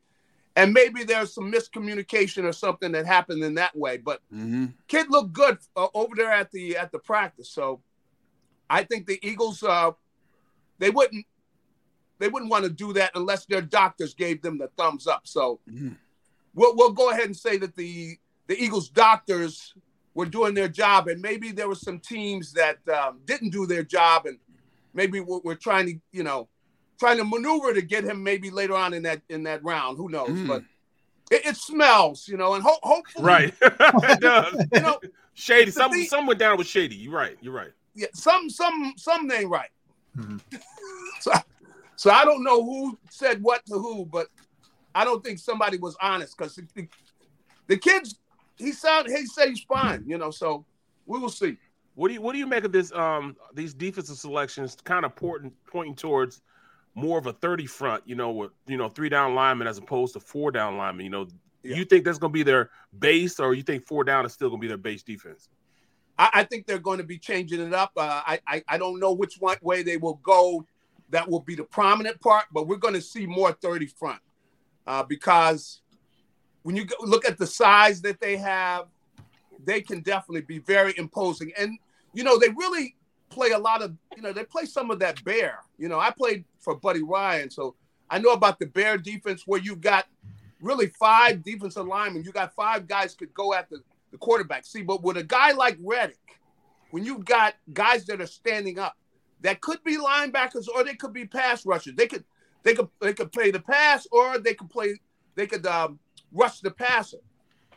So you got guys like that are versatile. It really allows them to really give some different looks. Now, I was looking at them last year. When they got aggressive, they played a lot of that 5-man front where they had they had 3 guys on the interior where they would want to cover up the center and the 2 guards and leave the tackles out there where they kind of got them in space where they got speed coming around the corner and they got power coming up the middle. I think they want to play that. I think that we're going to see some of that with Davis and Cox and those guys they have in the middle. And then they've got, linebackers that can roam behind them like Dean. So I think we're going to see a lot of that 30 front, and we're going to see some of that, Buddy used to play, that 46 look, where you're able to mix things up. And what this is going to allow them, they can be very aggressive. The thing about it is you need corners if you're going to do that. Because you're going to leave them man-to-man, quite a bit of the time. Yep. Now they have the people to do that. They didn't have that last year. But now when you bring Bradbury in there, now you've got 2 outstanding corners that can play man-to-man. So they can get very aggressive when they want to, and then they can drop back and play zone when they want to. It really gives Gannon a chance. He really can mix a lot of things up. I really want to see them really get after people at times, really put that pressure on them with that pass rush and be smothering. And then at times, you be more conservative. But I think he's got a chance to really mix things up. And I think it's exciting. I know everybody's been talking about the offensive side of the ball, but defensively, that's why it's so extraordinary that you have 2 players like Bradbury. Come on. What are you, Giants, you got to be out of your mind. How do you just let this guy get loose? What? That's mismanagement. And then with A.J. Brown, I got to ask Tennessee, like, what are you thinking? What are you doing? Usually, quality players, especially at the positions they play now, because the passing game is what the NFL is about. And both of those guys, very much, they affect the passing game. And they're players that are very valuable that the Eagles were able to get 2 of them. Gee, two-part question on Marcus Epps. They seem to really like him. Now, I know some of that could be smokescreen. You almost have to say it because it looks like the one area where they are a little bit light. Yeah. A, do you believe them? And B, can you live with the safety setup that they have right now, considering all the other parts on the defensive side? Well, I think that they would like to have more experience back there, but I like Epps. I like things that I thought he caught my eye a number of times last year.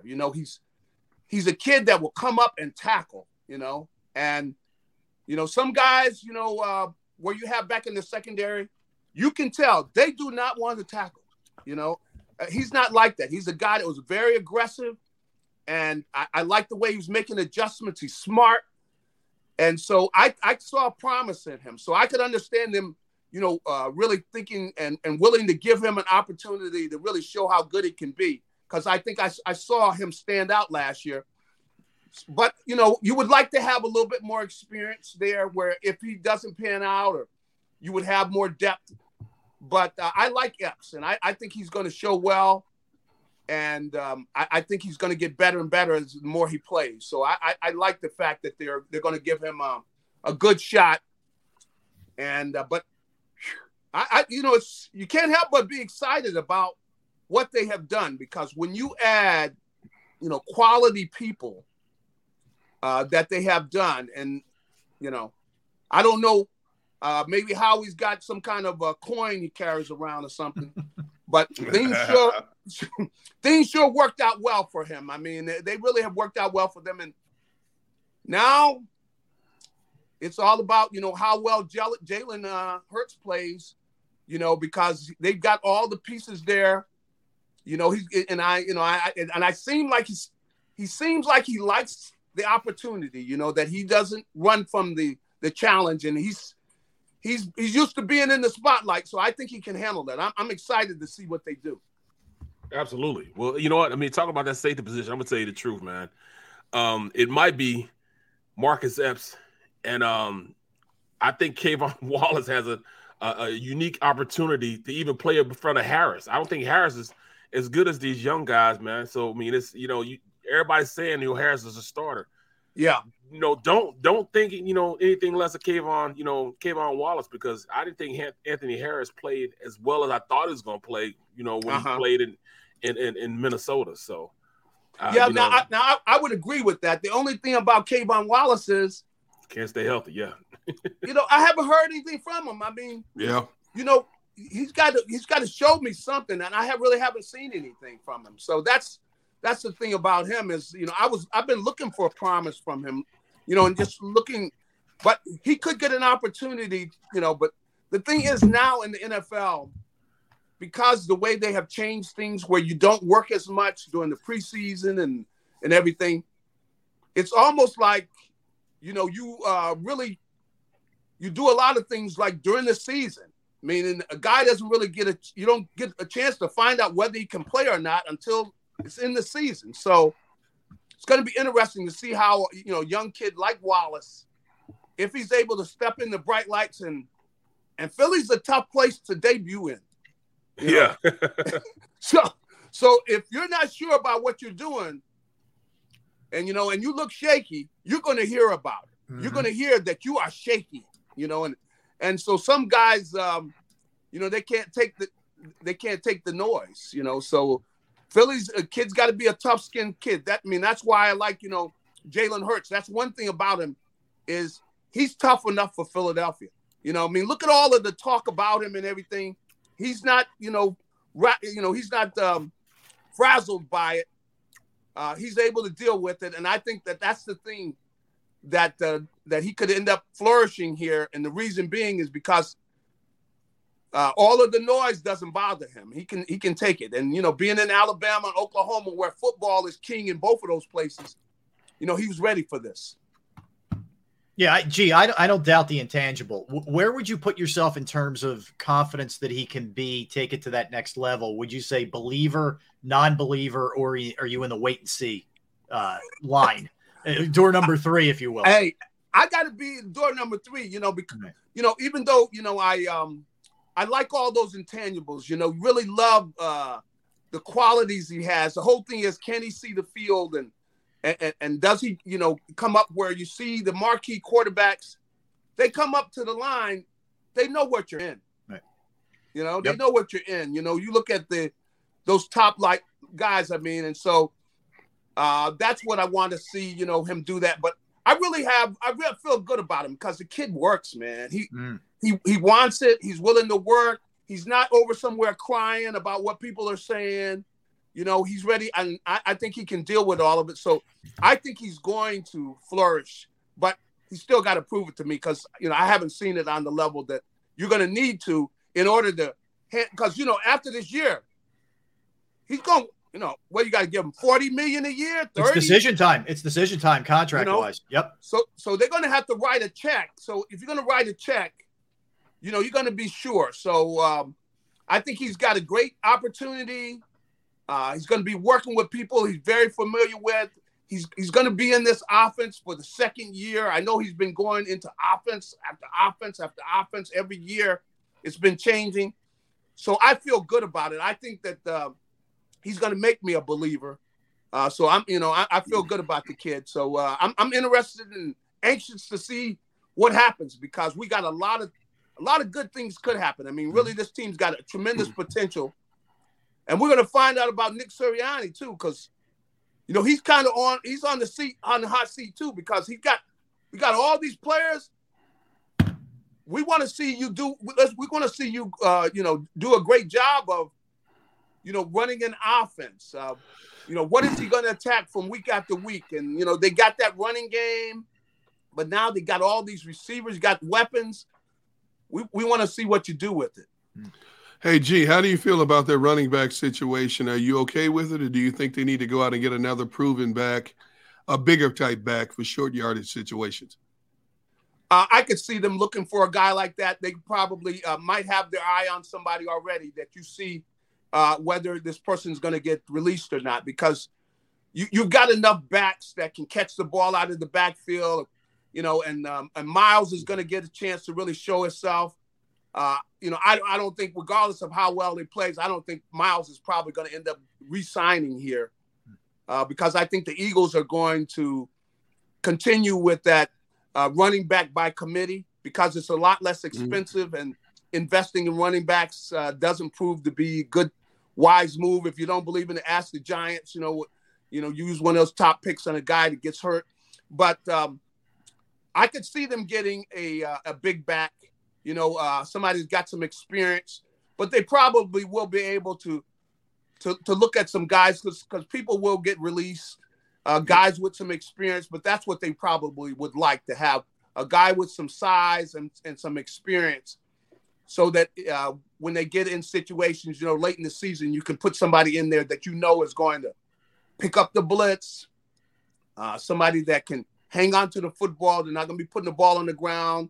They're mistake free because they can lean on that line, and really that line has shown us that regardless of who you put behind him, he's gonna get yardage because they're gonna do a good job of blocking. So they've invested in the line. I don't think they're going to invest in the backs, and I think we're going to see more of this in the NFL, which is a unique thing too, which is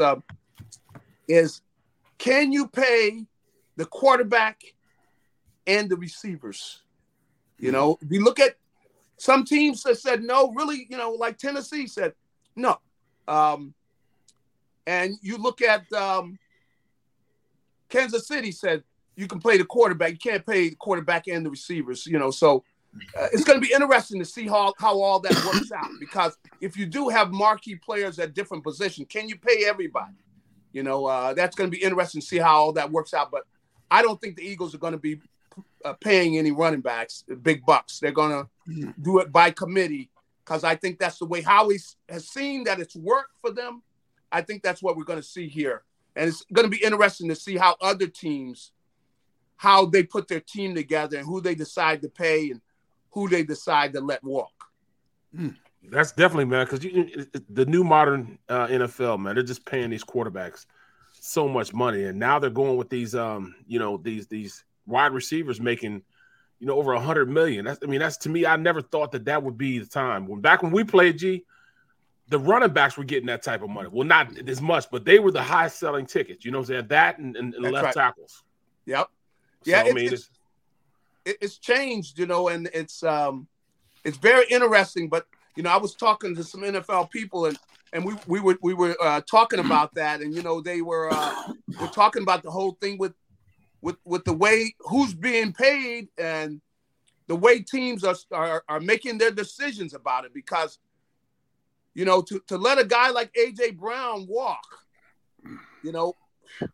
that's a decision that they've made, and they got a big time running back that they're paying too.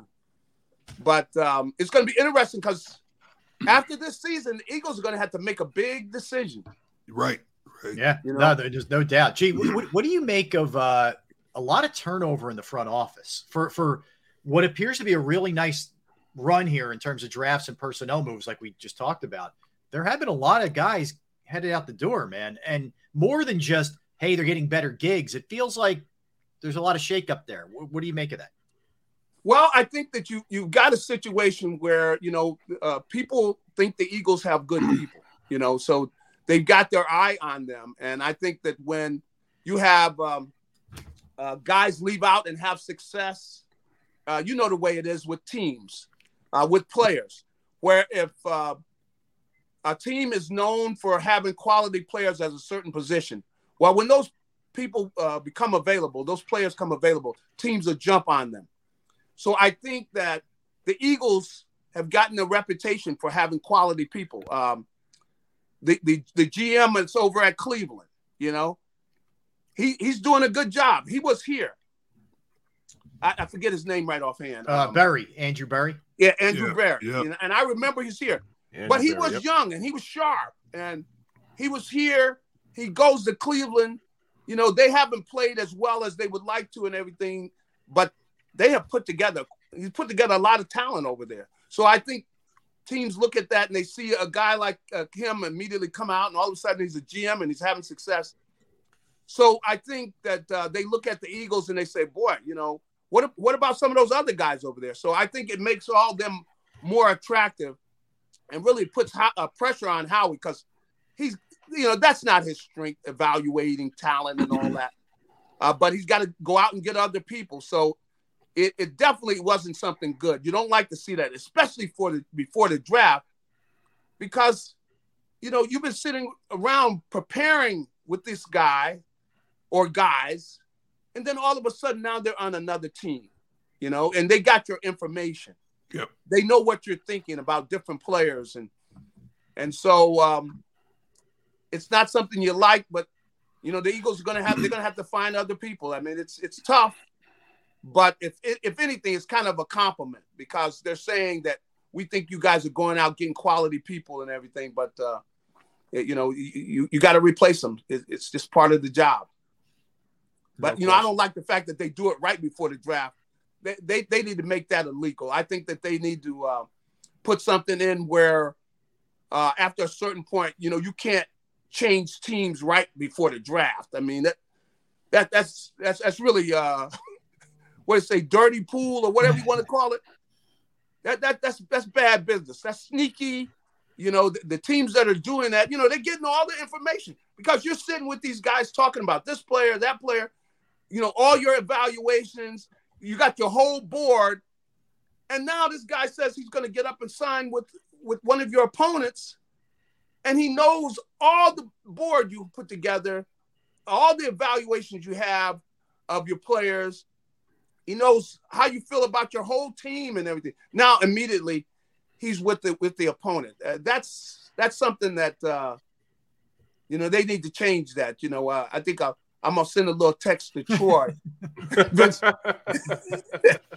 Make it happen. Come on, G, step up, make it happen, man. No, I can't say I could do that, but I could say something, you know. So I hear you. Well, G, I know you pay attention to all the sports locally, and you were a hell of a baseball player back in your day. I got to ask you, what is happening with the Phillies, man? This has been beyond ugly. I mean, they're off today, thankfully, but this has not been pretty so far. What do you make of what's going on there? Well, you know, the thing is, you see certain things that they do that's just not sound baseball. You know, pitcher not covering first base, dude. You know, they drill you on these things. That's fundamental, and just really a lot of bad fielding. You know, it looks like the Phillies, like every time, you know, they get a ball hit, you know, they don't want to even turn and see what happens because pitchers just looking forward. They don't want to know what's happening behind them. You got butchers out there, just flat out. The guys are butchered. I mean, you know. What you can't call off a ball. I mean, you guys are sitting out. That's like little league stuff where a fly ball is hit. Call it authoritatively. Hey, I got this. The center fielder, you know, he can take over. Well, then take over. But if he's tentative, you know, I got it. He's not sure. Then you know the guy. Come on. I mean, I got it. No. Gee, you weren't doing that at USC, man. You were calling guys off, correct? No, come on. You got to be assertive, you know, and to not see that, and you lose games over things like that, you know. When they do, I mean, they got a pretty good, you know, starting pitching. Sometimes you wonder, you know, what's going to happen with whoever they're bringing in from the bullpen, but and then, you know, I gotta say that Girardi, come on, man, you know, I don't appreciate the job he's done, you know. They just you know, and you thought he would come over so confident, you know, bringing the, you know, his old, what he's done with the Yankees and come over there. He's really kind of been disappointing, you know, because you haven't seen the confidence. You haven't had him come out and talk to the guys and chastise guys, get them in line, you know, because, you know, just butcher games like that. Because I don't know, I mean, just look at how many games they've, you know, butchered. Just dumb baseball, you know, like you're looking at a, you know, a double-A team, you know, with the way that they play the game, you know. How about fielding the ball and getting in front of the ball? Yeah, you know, basics. Just simple stuff, you know. Yeah, come on, man. You know. Nah, it's bad. It's bad. You know, but G, you're good, man, and we appreciate you very much. Always. Check it out. Always great information there, G. We're looking forward to talking to you again, man. Thanks for a couple minutes. My pleasure. Hey, good appreciate you, bro. Guys. Hey, be good. Sincerely appreciate you. Yeah, be good, G. Thanks, man. I love talking to G. Guys, G played football and baseball at USC. Yeah, he Get was out of a here. Stud athlete. Stud. Wow. Okay. Yeah, he was. That's crazy, isn't he? Came over for Wilbert Montgomery. How about that trade? That's a great trivia question. Pretty amazing, right? Yeah, no doubt. Yeah. All right, so we'll come back, guys. We'll mix in a little hoops. I got some Sixers stuff for you because something broke well for them yesterday, which we'll talk about when we get back. 2:00, Zach Berman. We'll talk about the elevation of Julian Lurie, who is Jeffrey Lurie's son, and what he's going to be doing for the organization. The heir apparent. Yeah, the heir apparent. Will he be the successor, and when will that take place? 2:30, Joe Conklin, the man of 1,000 voices. He's going to be joining us. We've got all kinds of stuff in store. You don't want to miss it. Don't go anywhere. Derrick Gunn, Barrett Brooks. I am Rob Ellis. We are Sports Take, Jacob Sports YouTube network. All right, it's time for me to let you know about the great people at Pro Action Restoration. Yeah, if you're a home or business owner, you own a property, whatever the case may be, look, the last thing you want is for you to have issues with water or smoke or fire or whatever. Worst case scenario, but guess what? Stuff happens. So you got to be prepared, and they are on call 24/7 to help you. I've been through it on a personal level, and I know they got out there quickly, promptly, took care of business, cleaned it up, and presented me with a very reasonable price. And the best part is the crew is clean, professional, you name it. They are licensed, bonded, fully insured. They served the tri-state area for more than 2 decades, 24 years. In fact, they've been doing it. And they will work in conjunction with your insurance company, which is a key. Again, water, fire, smoke damage, mold remediation, whatever you need, they can handle it. That's Pro Action Restoration. Give them a call, 610-623-3760, or you can email them at proactionrestoration.com.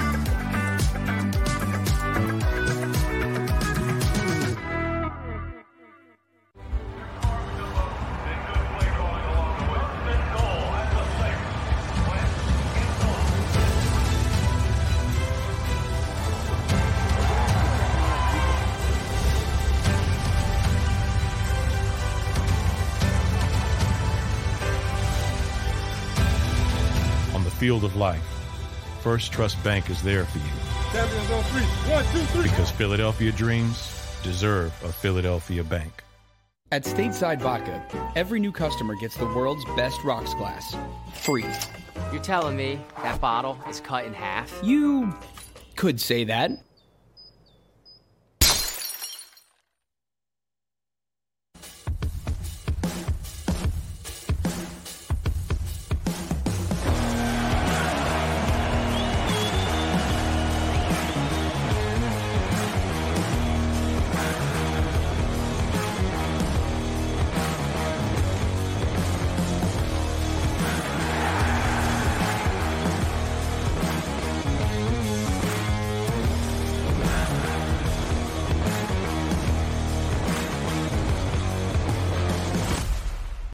At Action News, we cherish every moment, and it's our profound responsibility to bring you closer to your world. Never miss a moment. Trust the people at Action News. All right, did you know I was the mommy slam dunk champion? Really?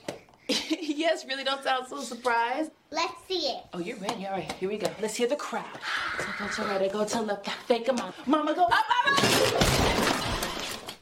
She did it. Again? You can't avoid gravity, but United Healthcare can help you avoid financial surprises by helping you compare costs and doctor quality ratings. United Healthcare. Uh-huh. Go for the midnight dares. Go for the game. Go for the hits. Go for the fans. Go for the win. Go to Ocean Casino Resort. Book your trip at theoceanac.com.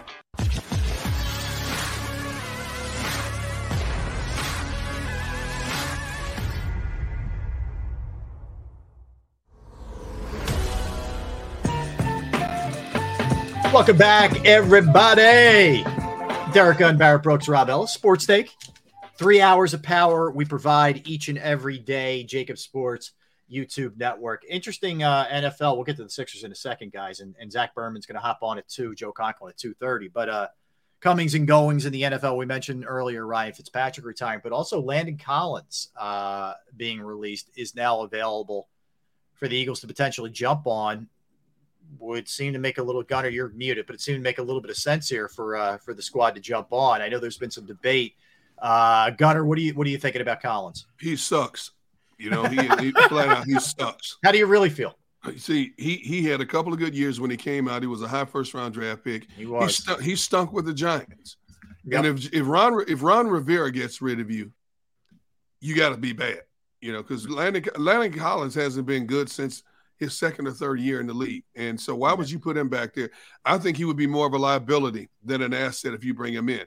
Now, obviously, you can get him dirt cheap at this point because he's in the twilight of his career and he just wants to play with somebody.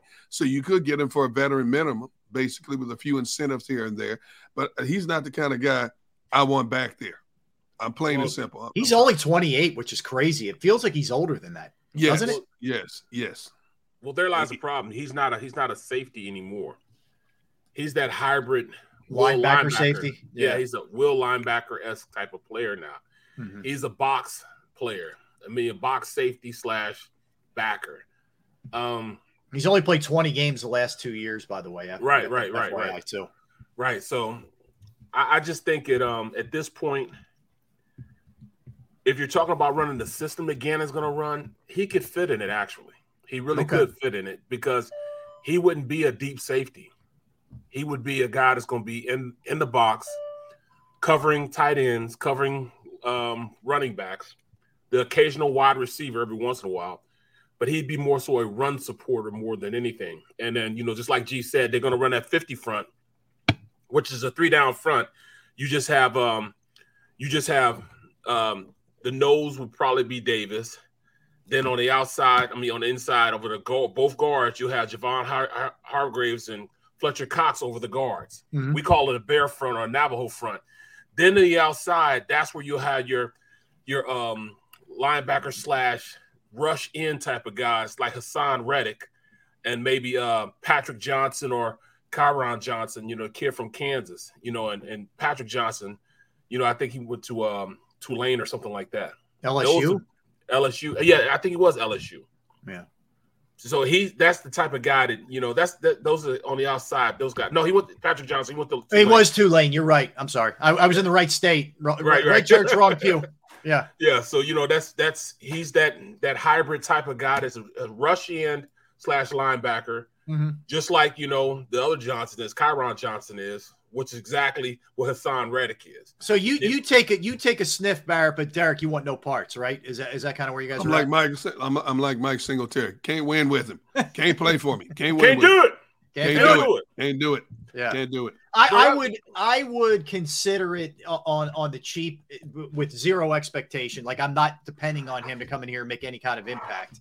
But I think Barrett makes an interesting point in that the defense they're probably going to be playing would probably suit his skill sets, even though he's not the same guy. He's nowhere near the same guy that came out of Bama. You guys remember when he was coming out, man? He was highly touted. I know he went a little later than people thought, but he was a beast in college. He's a big hitter, but he's also big injury prone. And anytime you talk about a big hitter, you also have big misses. He missed a lot because he was always trying to get the kill shot. Yep. So he missed a lot of tackles as well. And, his last year with the Giants, was so-so. And then his 3 years in Washington, he really didn't do a whole lot, Yep. So, I think he may find a home in the NFL, but if I'm looking for a safety to plug a gap in a crack in the wall, that's not who I want in the back end of my secondary.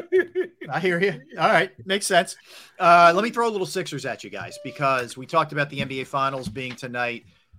The Brooklyn Nets had a decision to make yesterday, and they decided that they were going to defer the first round pick that came over in the Harden deal to 2023. So the Sixers will have their pick in the first round this year, which is 23rd overall. They don't have any second rounders. So that's kind of key, that at least you have something, whether that's a pot sweetener or someone you're going to take and use there, whatever the case may be. It's nice to at least have something. So they will have this year, and Brooklyn will own next year's. They've made the decision. Brooklyn did yesterday. Well, I mean, yeah, good. At this point, we need something from this deal that's positive. We got nothing out of this deal that's been positive just yet. We got the first 6 games, and after that, it's been hell. You know what I'm saying? So at least we'll get something positive out of it. I mean, look what we got, 2 years ago. Maxey. We got Maxey was a 22nd pick. Well, that was a great draft day. Not only do you get Maxey, you make the trade to get Seth Curry comes over. Morey had a day that day. He had a big day that day. So I hope we can get a player out of that. All right. Well, I got some Will questions for you guys regarding the Sixers. Will. All right. Will Joel Embiid win a title as a Sixer? No. Wow. No. I'm gonna have to say no also, because I think right now I said within the next 2 years they're gonna blow all this up, whether he wins or not, and he's gonna be traded or allowed to go where he wants to go. I don't think he will either. I hate saying it, but I'm just the reality of the situation of the personnel that's around him, the reality of his injury situation. It just feels to me like it's going to be one of those eras we look back on and say, man, what a great player. But there's always going to be a but. Yes. But they couldn't get any further than the second round. They couldn't get any further than whatever. And that's Charles. But Charles is a butt guy. But Iverson. Yes. Yeah. It's been Barrett. It's been butts since 1983, man. Been a lot of butts. Been a lot of J-Lo since 1983. J-Lo. I love it. Just saying. J-Lo. A lot of Shakira, a lot of J-Lo. I think they would have to tear this thing down too much. Yeah. They would have to tear this thing down too much and rebuild it. And by that time, like Barrett says, the Sixers may think is maybe we need to move away from Embiid and find something different and start over. I think they're strapped too much right now with a lot of what they already have, to where you can't just tear it down and rebuild it. You can sporadically sprinkle in pieces here and there and hope that it gels. Maybe that could work. But I don't think in his current state, Joel Embiid will come close to sniffing a title in Philadelphia. As long as you have Milwaukee and Boston in front of you in the East, and then, of course, the likes of the Phoenix and the Golden States in the West, I think there's too many stumbling blocks. You look at how those teams are built in the East defensively as well as athletically. In the West, athletically alone, I just don't think the Sixers will ever get past any one of those stumbling blocks to win a title, an NBA title. You know, going back to what you were talking about, the draft, they have the 23rd pick. I would have a deal in place. First of all, I would hold that 23rd pick because you do need to get some younger bodies. Maybe there's, and you know, the way the draft falls, who knows? Maybe somebody slips through the crack that you weren't thinking about. You look at a guy like Giannis. Giannis was on the board till the 15th pick. Right. The Bucks got him. And now people are probably kicking themselves for not taking a Giannis, as he's become one of the most dominant forces in the game today. You know, who knows? A player might slip through the crack who might be that perfect player. Where was Jordan Poole drafted? Yeah. You know, for Golden State. Who was Jordan Poole? Never heard of him. Derrick, you're right. And what happens is those teams take those guys who maybe aren't quite there and they get them better. They get them better. And look, I'll give the Sixers credit. Maxey obviously improved a ton from year 1 to year 2. And I give him a lot of credit because I know that dude works his tail off. Okay. Yes. But regardless, that's a great pick. But there's too few of those examples for the Sixers of those guys. Like we talked about last week on the show. Jaden Springer, last year's first round pick. Right. Oh, has anybody seen this guy besides his family? You know, that's right. Yeah, that's right. What is going on here? So they have to get better. All right. So off of Embiid, one more Embiid will question. Will he be a Sixer will he finish his career as a Sixer? No. I don't think so either. No. I think if they don't make a deep run this upcoming season, the rumblings are really going to grow about, you know, where this ends up with him. All right. I'll move on with the will questions. Will James Harden get an extension this summer? Ooh, no. Barrett. No extension. So he'll opt in at 47, just play this year with no extension. Yep. Okay. D-Gun? Wow.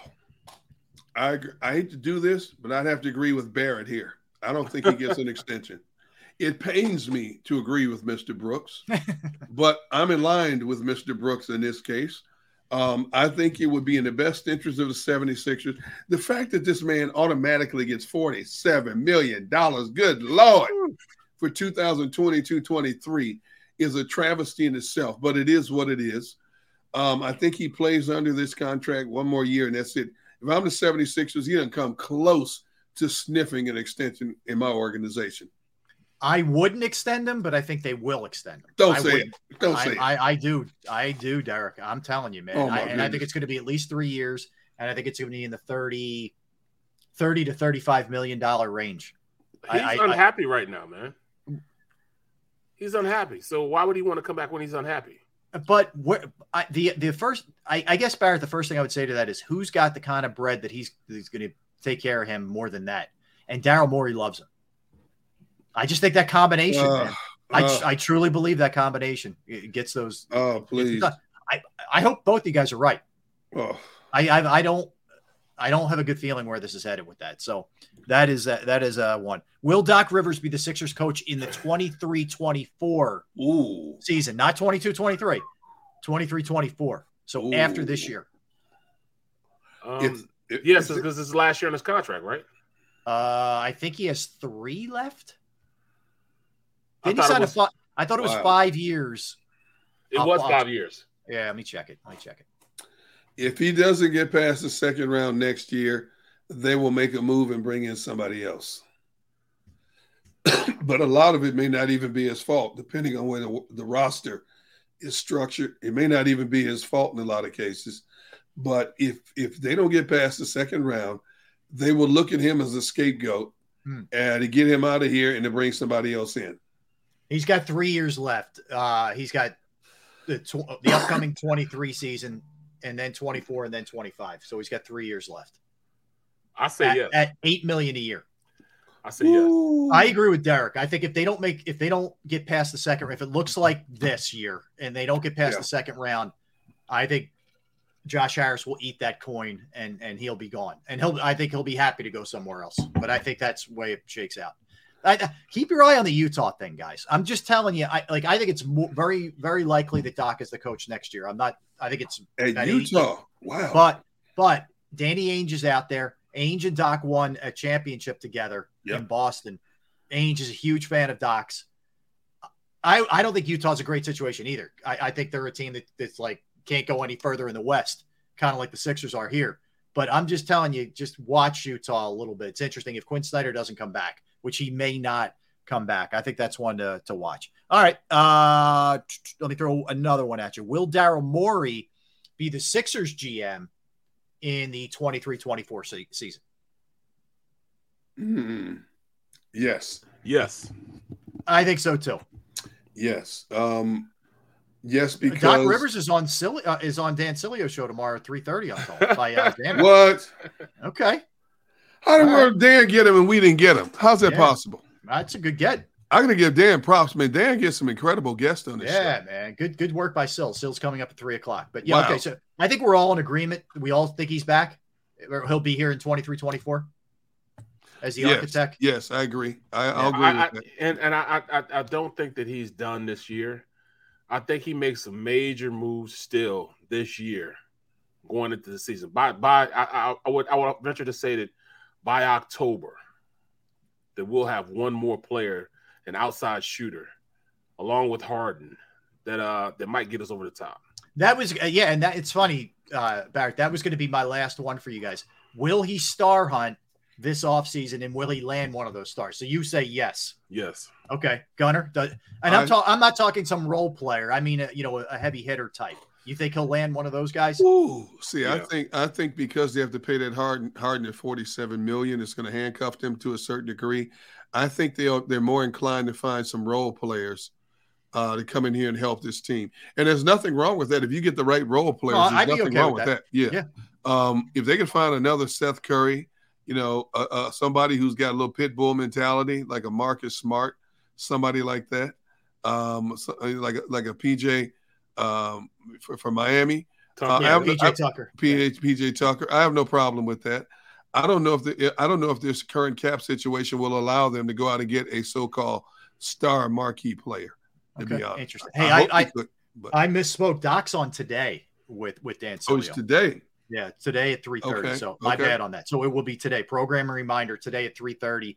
Doc Rivers. Look, we don't mess around here on Jacob Sports YouTube network. We don't mess around. I mean, you just look at what we fire out there. I mean, Andy Reid, Brian Dawkins, Howie Roseman, Sterling Sharp, Lane Johnson. The Hugh Douglas. The list just goes on, man. Every single day on the shows. But anyway, so all right, that's interesting. So I'm more inclined, like Barrett. I think he's going to star hunt. Star landing is a different story. I think the challenge is going to be landing one of those guys with some of the cap issues they have. I would be fine if you could get yourself at least 2 shooters. Easier said than done. And you have to get toughness. And in that package comes a rebounder. Because if they don't get a rebounder, man, it's not going to matter. They are a horrible rebounding team. And that's – I don't think we talk about it nearly enough. Embiid's a good rebounder, which he should be for 7'2". But other than that, they don't rebound. They really don't. Harden's an okay rebounder for a guard because he has decent size. But Tobias is a way inconsistent rebounder. Well, let me ask you this then. Yeah. Just looking at the trade. Yeah.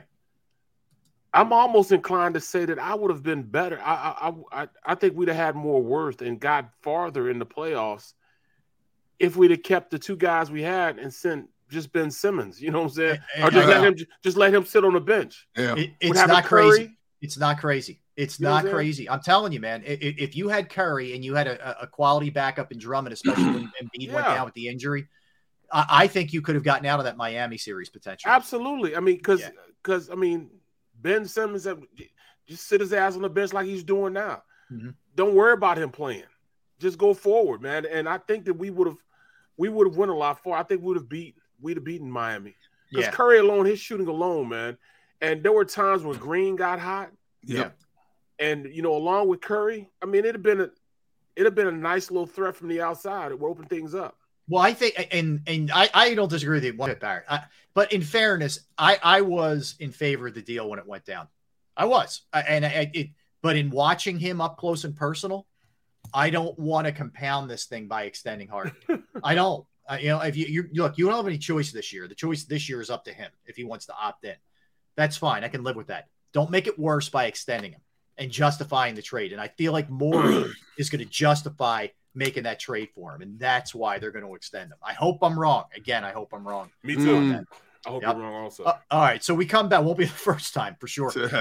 When we come back, Zach Berman from The Athletic is going to join us. We'll talk to Zach about a number of different things. Some of the things we touched on with G, just the makeup of this team and how good they are going into the 2022 season, but also the elevation of Julian Laurie, Jeffrey's son, and what that means ultimately, what his role is going to be, how quickly is that transition going to be made, how that relationship is going to work with Howie Roseman, and all the turnover in the front office as well. So we have Zach at 2:30, Joe Conklin. And by the way, tomorrow, Derrick Bodner, speaking of the Sixers, Derrick Bodner is going to be joining us tomorrow. So you want to stay tuned for that as well. All right, don't go anywhere, folks. We're coming right back. Barrett Brooks, Derrick Gunn, Rob Ellis. We are Sports Take, Jacob Sports YouTube Network.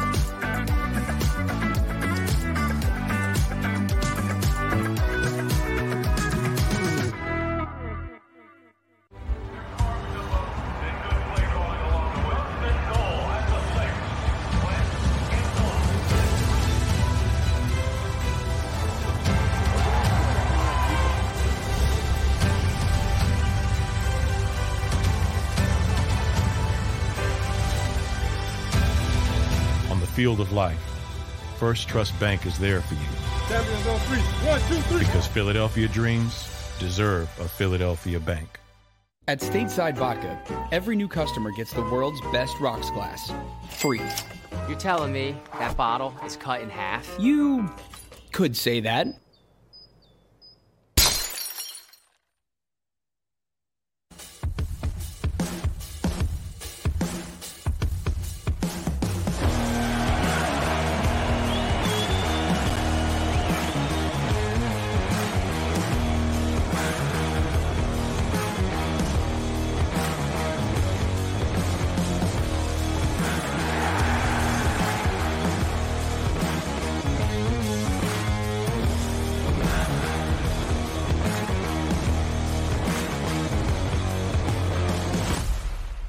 At Action News, we cherish every moment, and it's our profound responsibility to bring you closer to your world. Never miss a moment. Trust the people at Action News. All right, did you know I was the mommy slam dunk champion? Really? Yes, really, don't sound so surprised. Let's see it. Oh, you're ready. All right, here we go. Let's hear the crowd. So go to right, I go to left, fake 'em out. Mama go up, She did it. Again? You can't avoid gravity, but United Healthcare can help you avoid financial surprises by helping you compare costs and doctor quality ratings. United Healthcare. Uh-huh. Go for the midnight dares. Go for the game. Go for the hits. Go for the fans. Go for the win. Go to Ocean Casino Resort. Book your trip at theoceanac.com.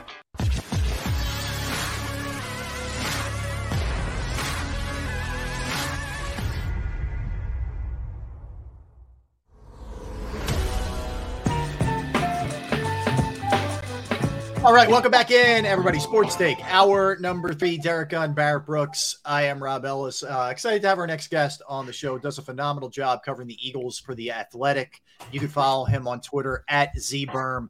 Also, the author of the great book Underdogs on the 2017 Philadelphia Eagles, the one and only Zach Berman. What's happening, Zach? How you making out? Z-Berm. Hey, doing great. Good to see you guys. It's like old times again. Likewise, man. man. We missed it. We needed our Zach fix, man. So we're getting it. We're getting it today. I appreciate that. Yeah. So, man, a lot to talk about because we haven't a chance to discuss the entire offseason with you yet, Zach. So a lot to cover. But I do want to start with the Julian Lurie elevation, if you will, or more of a prominent role, or at least a defined role, if you will, with the organization. He is going to be, I guess, the business and football operations strategist, I think, is the title that he's going to be getting, Zach. So what do you make of that? It would appear to be the forerunner to eventually taking over for his dad, but how heavy of an influence will he have now, and how soon do you think that transition takes place? Yeah, I think this is a good move for the organization. And I say that because it was inevitable that he was going to take on a bigger role. My colleague Bo Wolf on The Athletic broke the story yesterday in terms of his title and the responsibilities. And basically, this allows him to get exposed to it in a formal capacity to both the football side and the business side. And look, if you're an Eagles fan, which I imagine everyone watching this is if someone's going to own the team, you would rather them be in the building, be around the operations for X amount of years rather than just come in one day and be in charge, right? And so this is what it allows him to do. It gives him a formal role and a front seat to all these decisions and an understanding of the people in the building.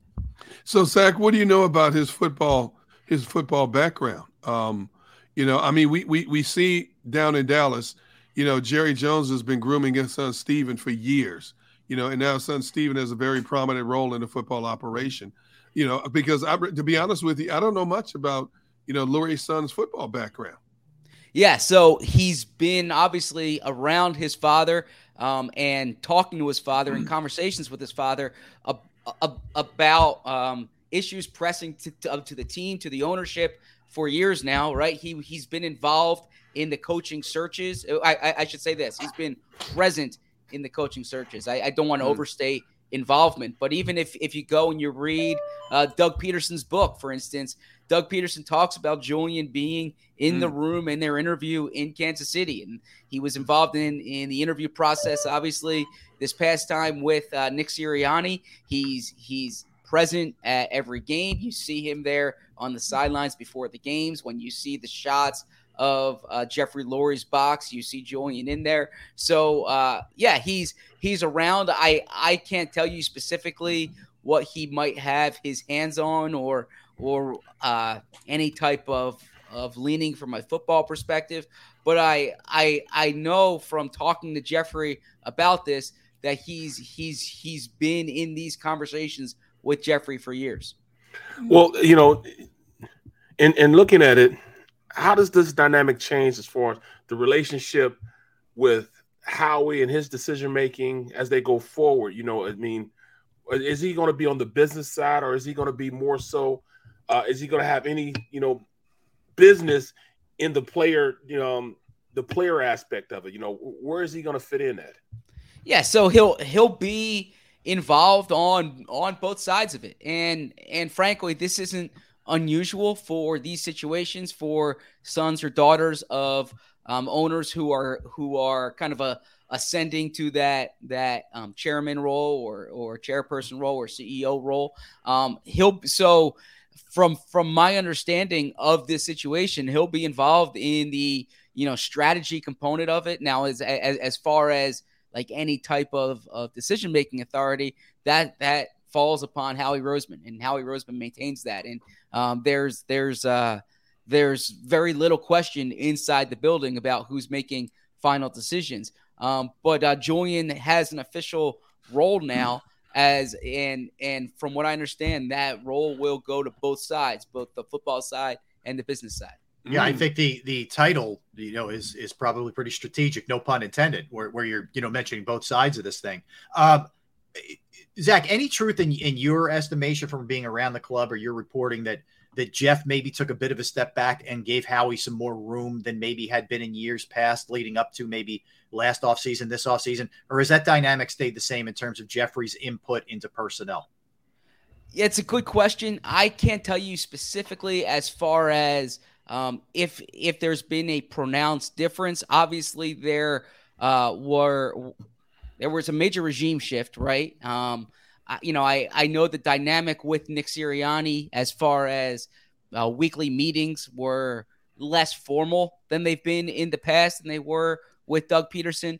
As far as decision making, influence in the draft, I don't have anything concrete that I can share with you. I know full well that Howie Roseman's been the final say here on all these moves in the past, year and a half, 2 years, and that from my understanding, though, I can't give you anything specific as far as Jeffrey being more detached. I mean, he's around. He's still around quite a bit. You see him at practice, you see him draft weekend, you see him at the games. That part hasn't changed.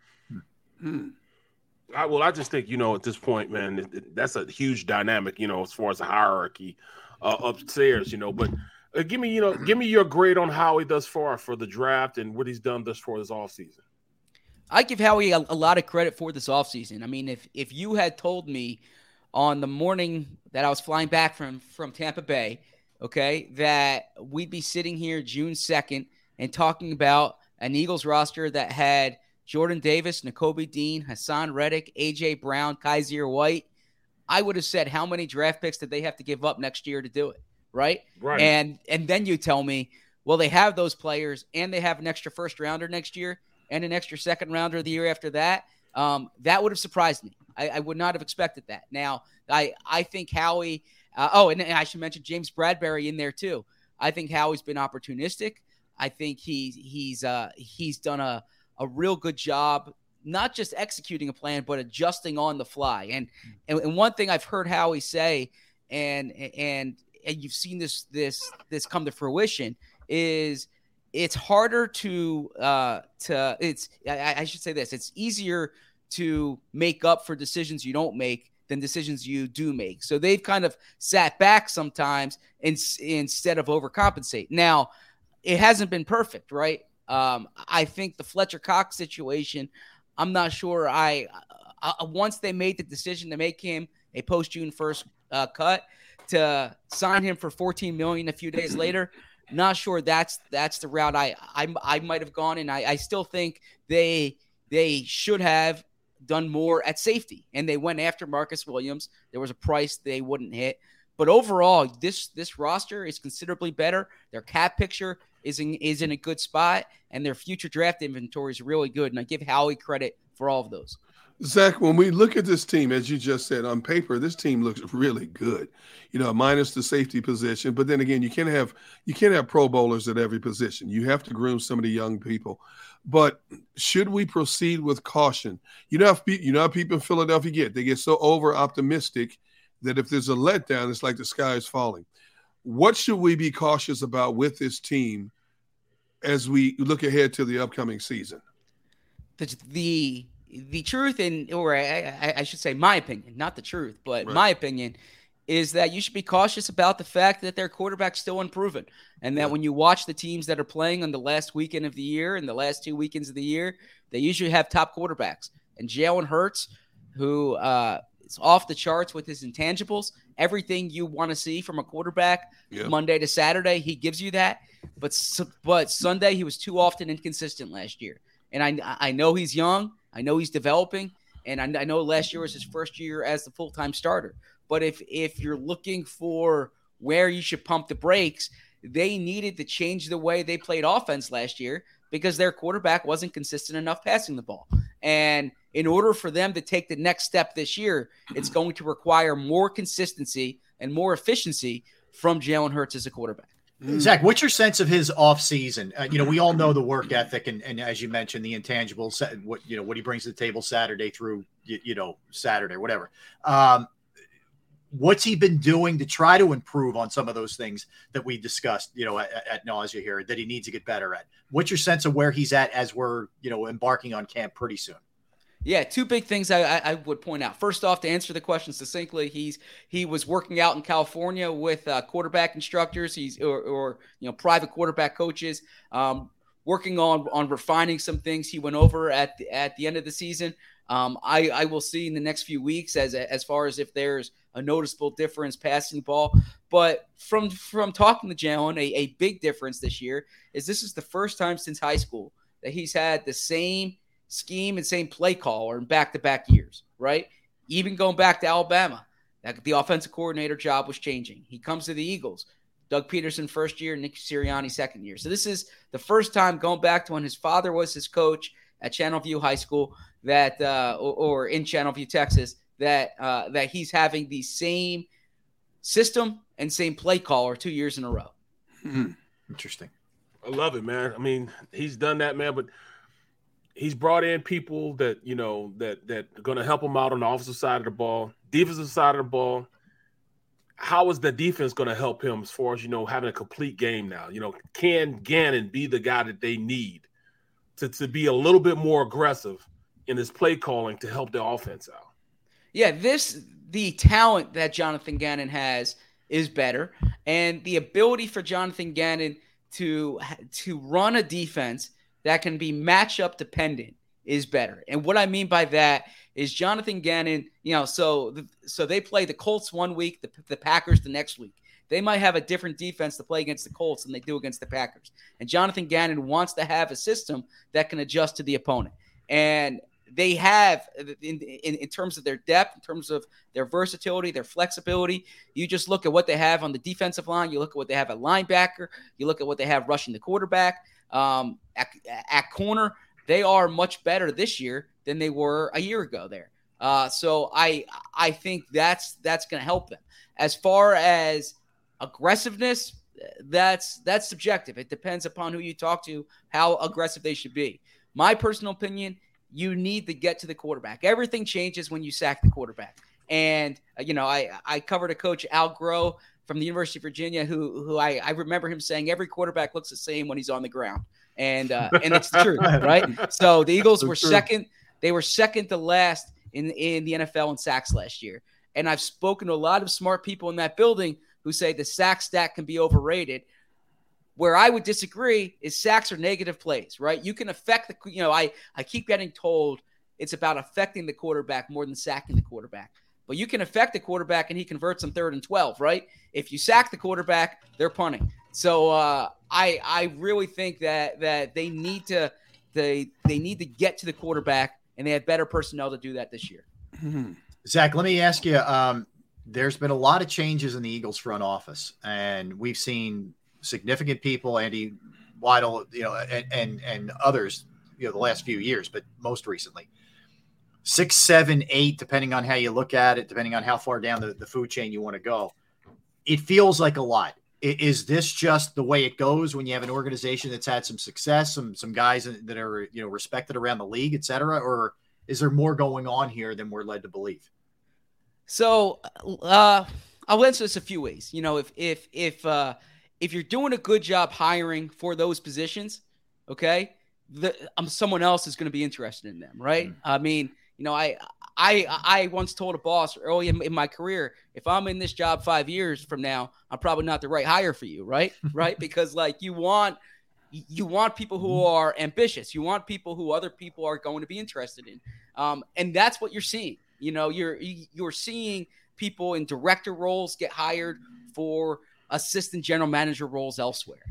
That's not problematic to me. Now you have to do a good job replacing them and the brain drain, if you will, or filling those spots. That's a real thing. The Andy Weidel situation, that's a little bit different because he was the number 2 guy, if you will, right? He was responsible for the scouting staff. He set the draft board, and the job he went to is somewhat parallel to what he's doing now. He didn't get hired to be a GM. So that's a different conversation than Ian Cunningham or Brendan Brown or Catherine Rach. And there's a lot that goes into that, whether it's the personal side of it. He's returning home, who he's matched up with there, kind of being closer to the sun in terms of making those decisions. But overall, I would say that it's not a good situation for the Eagles that you lose so many people in the same year. But this is what happens when you have people who are well regarded around the league, and they're going to have the most change in their front office since 2016 when they brought Joe Douglas and Andy Weidel and Ian Cunningham in. And it's going to be incumbent upon Howie Roseman to hire the right people and to continue building that pipeline. So when people do go elsewhere, you have someone stepping up. The one thing I will add to this is pay attention to the titles, because the Eagles can't necessarily block a director from becoming an assistant GM somewhere else. Under Howie Roseman, they haven't had assistant GMs. If they give out the assistant GM titles now, if they give more than one, if they have, say, 2 assistant GMs, then that can kind of help you keep someone unless they're going somewhere else to be the GM. All right, Zach, outside of the quarterback himself, who's the next most important player on this roster? Good question there. I mean, if you just go in terms of the importance of the position, the importance of the player, I mean, I would probably say Jordan Mailata. Although where I'm cautious is that the delta. So there were the difference between Jordan Mailata and Andre Dillard. If Dillard's still on the team, I think you can get by with Dillard at left tackle. Yeah, you definitely can. Yeah. I think if you look at, say, Hassan Reddick, okay, who they're paying $15 million a year to get to the quarterback. All right, this is the upgrade from Jannard Avery last year to Hassan Reddick is going to be noticeable, or should be noticeable for all Eagles fans. If Hassan Reddick's not on the field, they don't have that dynamic pass rusher. To put this in perspective, there is nobody on the Eagles roster who has had as many sacks in a single season in their career as Hassan Reddick's had the past 2 years, right? So we were just talking about the importance of getting to the quarterback. I don't know if they have the depth in terms of edge rushers that Hassan Reddick gives you. So I would say Jordan Mailata in terms of you want that top left tackle, and he is that top left tackle. But Hassan Reddick, to me, is the next most important player, because if you're not getting to the quarterback, the defense is going to look too often like they did last year. Berm, you're absolutely right, man. I said the same thing yesterday. So yeah, kudos to you for being right. Okay. Oh man, how did I know Barrett was going to get that in there? No question for Zach. Just hey, let me pat myself on the back because I like Zach's answer there. You're in good company, Zach. I think. I don't know. Yeah, but or you're in trouble. I don't know. One or the other. Let me ask you though, just staying on that, because I know you and Bo and you have kicked this around at the Athletic. What are the position battles? What are the areas that are open on this team? In fact, are there more than one or two? I would say right guard. I think it's going to be Isaac Seumalo, but don't sleep on Jack Driscoll. They like Jack Driscoll.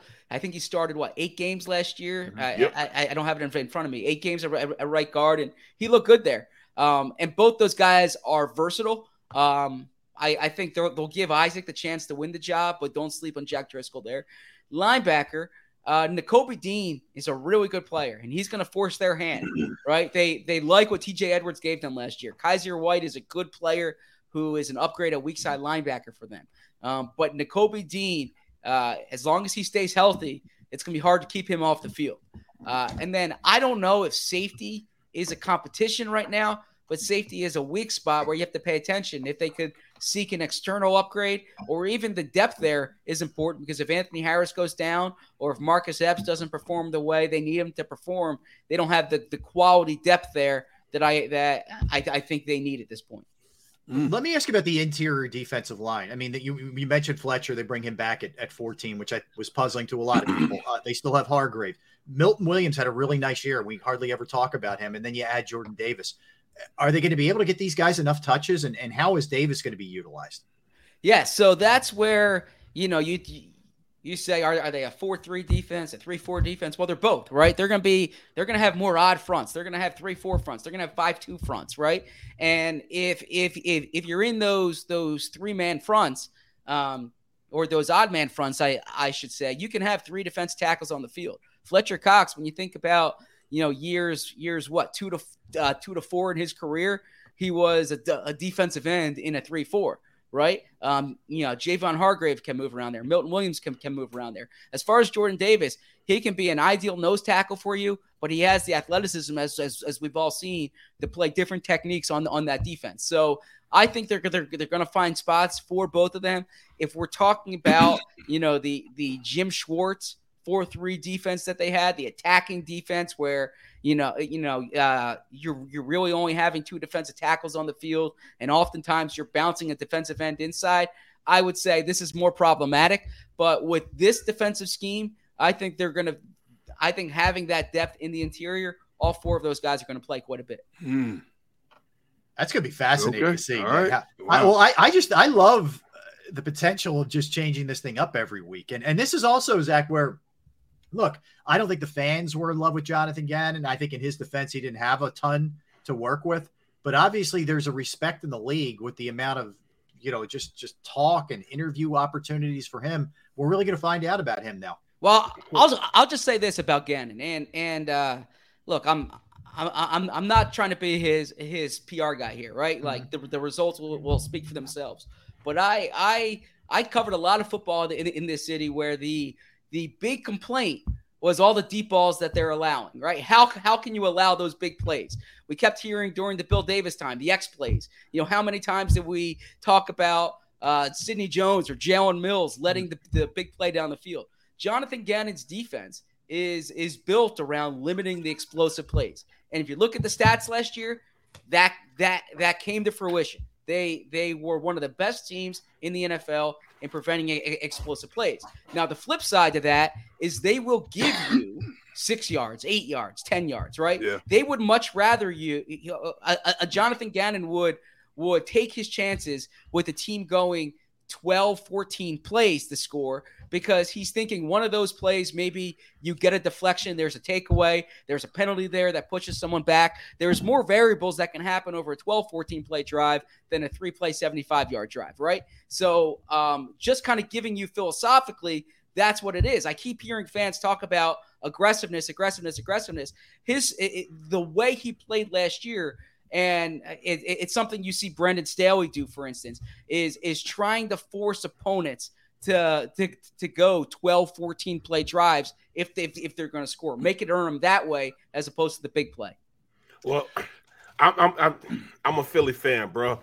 I'm microwave. I want to nuke everything, man. So I want the total package, man. So yeah, I understand what you're saying, man. But I do believe he's going to be a lot more aggressive in his play calling, simply because he has athletes that he wants and put them in positions that he wants them to be in. But let me get back to the offensive side of the ball and give me your perfect run the pass race. Because there's no way on God's green earth that the NFL is going to allow the Eagles to run the ball like they did last year. I mean, that's they're going to stop that. And they for 8 games, something new. Defensive coordinators didn't look over it. They couldn't stop it. So let's believe they went in and did their homework. They're going to try to stop it now. But in order for them to be successful, I know that they need to go out there and pass the ball more than they did.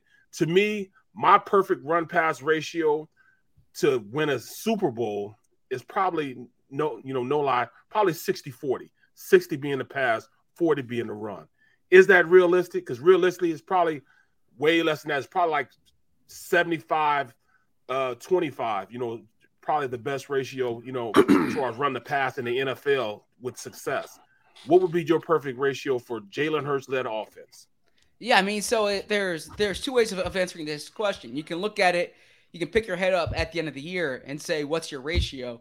And yeah, you probably want to be around 60-40 maybe there. But I the second way to answer it, and this is what I truly believe, is I don't get caught up in the overall ratio, because it depends what you need on a given week, right? The way you're going to play against a team that's down, 4 corners, right? You think about the Tampa Bay game last year.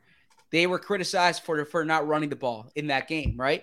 Well, look at the Bucs secondary in that game. The way to try to exploit Tampa Bay, the way to try to and look at Todd Bowles' defense in terms of their run stopping defense. The way to try to win that game was to pass the ball. They just didn't have their problem wasn't the play calling. Their problem was the quarterback wasn't completing enough passes. So I think the key is going to be Jalen Hurts improving as a passer. They have the weapons. They have the offensive line. But there are going to be weeks when they're going to need to run the ball well because the opponent you're playing is allowing you to run it or is weaker against the run. So I'm not trying to avoid the question. What I'm saying is that what it takes to win Week 8 is different than what it takes to win Week 12. Zach, this was one of the worst quarterback sack defenses in the NFL last year. When you look at the personnel they've added this year, would it be inexcusable if this defense doesn't finish at least in the top 15 in QB sacks? In my opinion, yes, right? And I go back to that previous answer that I gave because the reason I hesitated is they will tell you, or they told me, don't fixate on the sack number, right? Focus on how you're affecting the quarterback. But I think the sack number matters. And they didn't pay Hassan Reddick $15 million a year just to pressure the quarterback. They paid him that to sack the quarterback, right? If you look at them bringing back Derrick Barnett, if you look at Brandon Graham coming back from injury, they kept Fletcher Cox. They have Javon Hargrave. They have Jordan Davis. Josh Sweat had 7.5 sacks last year. He's capable of being a double-digit sack guy. They have the ability there to get to the quarterback and bring him down. So they should be in the top half of the league. And if they're not in the top half of the league, I think that's problematic. All right, Zach, last one from me. Non-football, non-family. Favorite activity for you? Non-football, non-family. Honestly, it's football and family for me, right? So, no, if it's non-football, non-family, it's I'll be watching the NBA Finals tonight. I watched the Phillies last night. So there's always a game on. All right, well, you opened yourself up. What's going on with the Phillies, man? We need some answers here. I mean, their defense is struggling, but that jumps out. Obviously, we can talk about the bullpen, but I think that over the course of the season, I think these bats are going to wake up that if they can field the ball, I think they'll be fine there. That's problematic when you see the way they're playing defense. Amen. When Zach told me years ago that if he could, he would sleep at the NovaCare complex every day, I said, this is a man that needs evaluation. He's sick. You're a sick individual. I'm with you, Zach. I got your back, man. Yeah. My wife would probably tell you the same thing, right? Zach, great stuff, man. We love your work at The Athletic. Yes. And of course, appreciate you, bro. Follow you on Twitter as well at ZBerm. And of course, you got the book over your shoulder right there, man. Under a killer book. Phenomenal. But we appreciate it, man. Thank you. I appreciate it. Thanks for having me on. All right, guys. Appreciate it, Zach. Yeah, hey, Rob. Zach, good dude. Yeah. Considering our time frame here, we're not going to get to our top 5 quarterbacks in this show. Oh, maybe we hold that. You want to hold it? Yeah, but you guys were scared. You didn't want to see my list. That's what it was. You're probably afraid of my list. That's what it was. Okay. All right. So here's what we'll do. In fact, let's come out tomorrow. We'll come out of the chute with it tomorrow, right at 12 o'clock. How about that? We won't even mess around. That's going to be the first thing that we do tomorrow. Top 5 QBs in the AFC. All right. We'll try that, but it's not going to happen. All right. We'll see. Something stupid will happen in my life that I got to tell you guys. Same here. Yeah. Barring real life interrupting. Right. We will get to it one way or the other. Promise. That's our bad for not getting that today, but we will do it tomorrow. We promise. All right. We're going to come back. Hold on to your hats, man. We got the man of 1,000 voices, impersonations, and he's a killer, man. Joe Conklin, the man, the myth, the legend, coming up next. Don't go anywhere. Barrett Brooks, Derrick Gunn, Rob Ellis. Sports Take, Jacob Sports YouTube Network.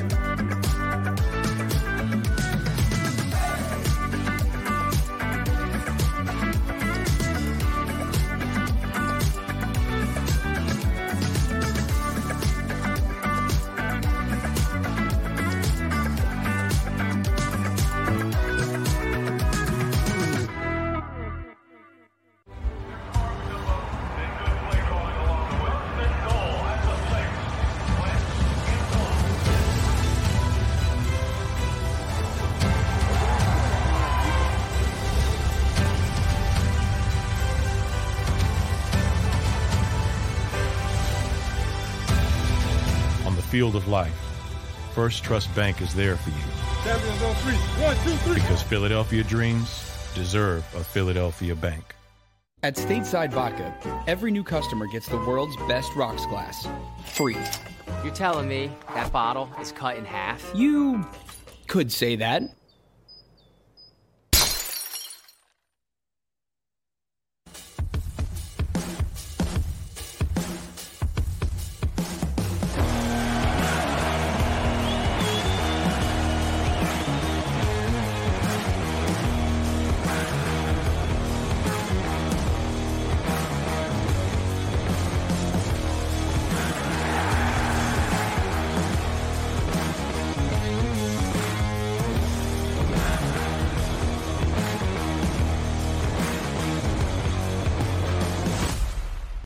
At Action News, we cherish every moment, and it's our profound responsibility to bring you closer to your world.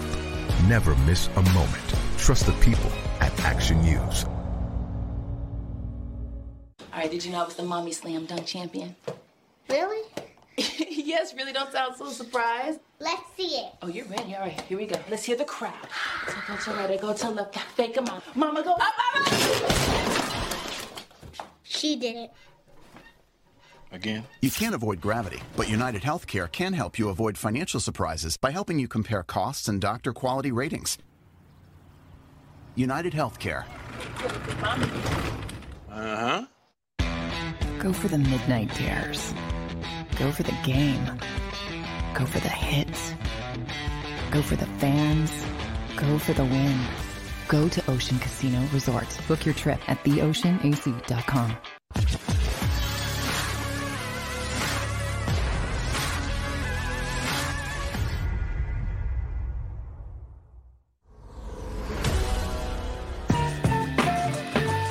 Oh, yeah. Final segment of the show. Welcome back in, everybody. Sports Take. Rob Ellis, Derrick Gunn, Barrett Brooks. Barrett's calling his agent right now. He's saying, you know what? I've had enough of these two guys. I got to get off this show. But we are Jacob Sports YouTube Network, and we just wrapped things up with Zach Berman. A little bit earlier in the program, we talked to G. Cobb. Looking forward to having our next guest, man. He is the comedian, impersonator extraordinaire. There he is. And you don't usually see him with the specs on. I'm Right. liking this look. The studious Joe Conklin. Your readers are really hot, man. You are an attractive guy, Joe. Wow. I was going to borrow Barkan's Baby Blues, but oh my God. Are we handheld here? What's going on, man? This is like guerrilla film work. We're going all over the place here. It's it's back in the Zoom days. I had the whole thing set up on my iPad, and now I can't get the email. You're looking. It looks good. Yeah, looking at pop-up right here. Joe, it looks good. Yeah, we like it, man. It looks good. But Joe, first of all, you know what a big fan I am. Joe and I go way back, and of course, you go to joeconklin.com if you want to check out, upcoming dates, all kinds of stuff. And Joe, I know you have a big gig coming up. Xander, if you could put that up right now. There you go. Joe Conklin and the City Rhythm Orchestra musical tribute to Philly sports. That's Saturday, June 25th. Got two shows, 5 and 8 o'clock, Gateway Playhouse, Summers Point, New Jersey. Go to joeconklin.com. So, Joe, I got to ask you about the transition from just Joe Conklin stand-up to the Joe Conklin City Rhythm Orchestra. What was the move? And tell people who maybe haven't seen the show what it's all about. Well, I've always been wanting to do some singing and some just to add music. It's basically my act put the music. Philly sports put the music. Put all the impressions in there, all the ripping, all the parodies. Put the music, and what's the most fun about it is I'm using my daughter to sing. You know, Casey, you've heard her on the radio. Phenomenal. My brother John singing. Mm-hmm. And we even get my brother Jim in, and my sister Joan comes out of the stands. It's like the Von Trapps of Olney, with that. No cousins or nephews you can work into the show here, Joe? My niece Jackie Conklin is making a cameo. My God. Wow. Yeah, it's like the Cardinal Doherty discipline office gets revenge. I'm getting revenge on all those people that had me in for years and years. But it's basically my act put the music, and it's my act is what you guys do all day, bitching and moaning about Philly sports. There you go. hey, Joe. I got to ask you this, man. I've always wanted to ask you this, and I'm sure you've answered this question 100,000 times. The variety of voices that you do is just incredible in itself. But what made you start doing it, number one? And at what point did you realize, hey, I can make a career out of this?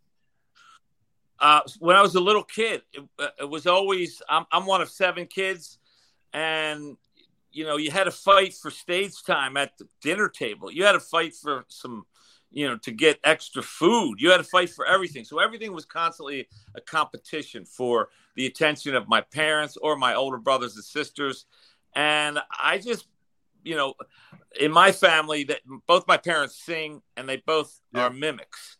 So it's kind of in the genes. And I've been a mimic since I was about 5 or 6 years old. My brother used to drag me down to his neighbor's house and put me up on the TV and, have me imitate my uncles and my neighbors. And I started imitating my teachers at school. But, of course, we listened to Howard Cosell. Everybody did Howard Cosell in 1972. Right there.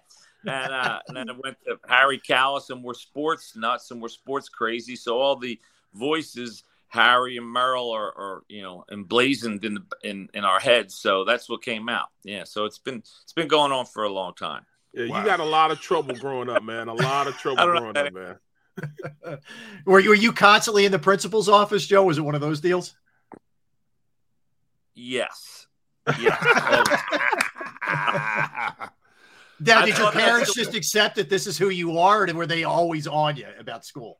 I thought that's how it worked. I wasn't getting great grades. That's how I got my worth. You know how it is growing up on the corner, Rob, up on the pike there. I had some speed, but I didn't have any hands, and I was small. So, I turned out I was the best on the sideline making jokes, being funny or behind the mic. So everybody finds their place somewhere, and mine was basically making everybody laugh all the time. So, yeah, I was in the principal's office a lot, disciplinary's office. Parents had to come up, this and that. Yeah, sure. Yeah, that always goes over well. Hey, yeah. Joe, one of my favorite voices that you do is Andy Reid. And, and Andy didn't like it too much at times, nor did the Eagles organization. Share that with us, if you will. All right. Thanks a lot, Derrick. Anyway, see, you got your lunch in front of you. The camera can't see it, but I can smell it from here. Are you going to finish that? Yeah, they and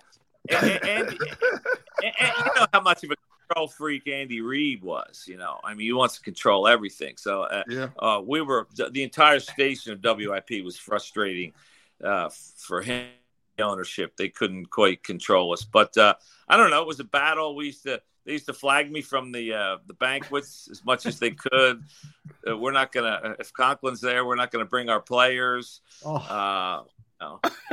type of thing. But I don't know. I guess it's a good little what do you call that? Checks and balances. That's why sports. You guys are there. I'm there. WIP's there. Just to smack them around when we always said we're the guardian of the fans, right? And try to keep them in order. I'm just another tool that happens to be comedic, Well, Joe, I remember the first time that I met you. We were on Breakfast on Broad, and you were talking about Charles Barkley, and you did the Charles Barkley impression. But I mean, you were just you're just on TV right now, but you did Charles Barkley and you walked like him too, man. I was done. I was done with the whole thing. But give me a little Barkley, man. I love when you do Barkley. It's fashionable now to do Chuck. I'm on the Subway commercial, this, that, and the third. But let me tell you something. I don't know what's more embarrassing as a Sixer fan, as a Philadelphian, last year or this year. Last year, this year, Embiid, Harden, it's bad. Embiid got to stop talking about the MVP the way he played. He don't deserve a BLT. They played gutless. the guy drunk in the first row, the fella asleep in the first row, showed more energy than this team did. Oh my God! Oh man! There go Derrick dogs again. But I think I feel bad for Ben Simmons. I saw him last year a Wildwoods boardwalk. He was trying to win his girlfriend a stuffed animal, but he couldn't shoot a foul shot. That's bad, man. Love it, man. Yo, what was the one you do so many and you nailed? What was the one that was a struggle? Like you had to really work. So I know some come to you like that. What was the one that was just, man, I got to keep grinding away at this one? I could never get John Madden until Caliendo got him. And that's kind of the key. The best way to, if you can't get somebody, is to try to see what somebody else is doing with them. You know, it's kind of like breaking the code. Some people I just can't get, but it wasn't until Caliendo did Madden started talking that, and then he was in the Hall of Fame, and then he started talking about the Ray Nitschke luncheon, and Ray Nitschke luncheon was just a special place. You got the bust of Nitschke, and you got cold cuts. I mean, you got turkey, you got condiments. It's the highlight of the week. Oh man. Sometimes they come and sometimes they don't. I have I tried to listen to Madden from the other side of the room through like some sort of a telephone filter. I just couldn't get them down forever. And sometimes it clicks and, you know, and it's like, wow, that's it. So what was the opposite? What was one in 2 seconds? You knew you had that one dead to rights. Some people are just right away, right? From the moment he came down the escalator, started his flooding. I'm trying to walk the line here. You can curse here. It's all right. Oh, is that right? Yes. Wow. No, Yes. I generally don't curse, only in my personal life. So Trump was an easy one. That was an easy one. Yeah, that came right away. I like you know, I played for Ray Bob. I was Ray Bob's first. Ray Rhodes. Yeah, his first class, man. Give me a Ray Bob, man, because I mean, I had them all, man. I had the shears and everything else. Well, again, like I said, it's like Barrett Brooks. I said this much: a young man right here is going to be a football player, and see, I love Ray because he grabbed me one time. Of course, we all know about the press conferences where he's cursing on the radio and talking about sodomy. You got to treat them like break into your house and rob your refrigerator and sodomize your wife and kids. I mean, are you kidding me? Bro, this dude said this on the radio. Oh my God! We're going to banquets, right? It's the Maxwell Club, the sports writers. There was a couple over at the Adams Mark. So I get Ray just about every time. I get him about 5 banquets in a row, and he grabs me right before we sit down at the head table, and he goes, "Hey, man, do me a favor, man. Lay off that sodomy shit. My boss is here today." Now, Joe, can you imagine him saying, like, the day before me, we're about to go play these Detroit Lions, and he says this, and you have guys like, Randall Cunningham, who's the consummate, Christian and everything. He's like, yeah. Let's go get him. All right, yeah, we'll go get him. Oh my God. He would say, I would say this one line from Ray Rhodes. It was, man, that loss hurt me, man. Hurt me deep down inside of me. That's it. Oh my God, that's awesome. Hey Joe, you got to give us some Allen Iverson, man. You have got to do some Allen Iverson. I love to. I love to talk to all y'all. It's like I don't understand the Sixers, man. If they wanted, right? If they wanted a guard on their team, a guard that's fat, slow, and old, I'd have done that. Y'all should have called me. And they give James Harden $47 million. I'd have done that for a gift card at Hollahan's. Y'all know. But it's hard. I love Ben Simmons. I would love to play with Ben Simmons. We'd be the perfect complement. Oh. No, he can't stop, man. Oh, we lose him? No. All right, Xander, let's get him straightened out real quick, man. We are not done with Joe. We'll get Joe's phone straightened out. Oh, my God. Bro, I can't take it, man. I mean, come on, man. Come on, man. God, I haven't heard Ray Rhodes. It's awesome. I haven't heard Ray Rhodes. It's we got him back. All right, we're back. We were at Hollahans. That's where we were. We're at Hollahans. And that I talk about Ben Simmons real quick. Yes. Ben Simmons. I love that guy. Yeah, go ahead. I would love to play with Ben Simmons. We'd be the perfect complement because he don't shoot the ball and I don't pass the ball. All right, that's perfect right there. And I love your characters, like the characters you've developed. Oh my goodness. Chip Snapper and Flinny, his best friend, his best pal is Chip Snapper. He owns a bar in Kensington, right, Joe? Yes. It's funny. I just heard Walk Like an Egyptian from the Bangles, I think. Yes. And we had a song when I was at First in Radio in '86 on WCAU FM. Hot hits. We did hits. Motor Mouth. The right? hot hit station. Yeah. We were playing that song. My sister Joni sang "Talk Like a Philadelphian." It was like all the lows down in Kent. Talk like a Philadelphian, and that voice, not yet the character, but that voice came out. Hey, yeah, everybody, yeah. I'm originally from Kensington, and we have relatives all over Juniata. Hello. So somehow there was an incident in Kensington, and Angelo said, we need a character from Kensington.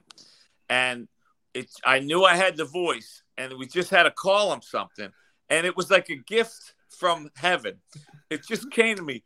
Chip Snapper. I have no idea what it means. I swear to God. I don't know what it means. So, of course, Chip Snapper, we're open with a limited menu. We're selling grilled cheese and pork sandwiches for $1. If you want your pork pulled, that's an extra 50 cents.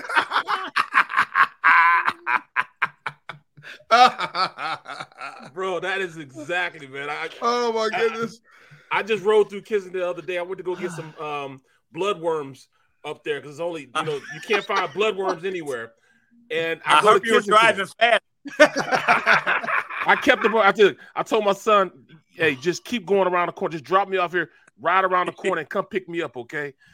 Go down and get the bloodworms." And I saw this lady, and it sounded just like you. It was a lady that sounded just like the way you sound right now. Didn't have but 3 teeth, and asking for $1. I'm like, "You have a spare $1?" I'm like, "Who has spare dollars?" I mean, there's no such thing as spare change. You know, there's change that I have. Hi, hon. How you doing? You working? Want a date? Yeah. Oh my God. All right. So I need a little Merrill and Mike. You do a phenomenal Merrill and Mike. Here we go. You know, guys, I always admired all of you, and of course, we worked together on the on Comcast Sportsnet and Daily News Live for a very long time. But to see you on the screen here, online on YouTube, it's just a refreshing experience. And now that I've let my hair go gray, much like Rob, it's a renewal. It's a renewal. And Howie Roseman has just such a great job with it. Finally has addressed the defense.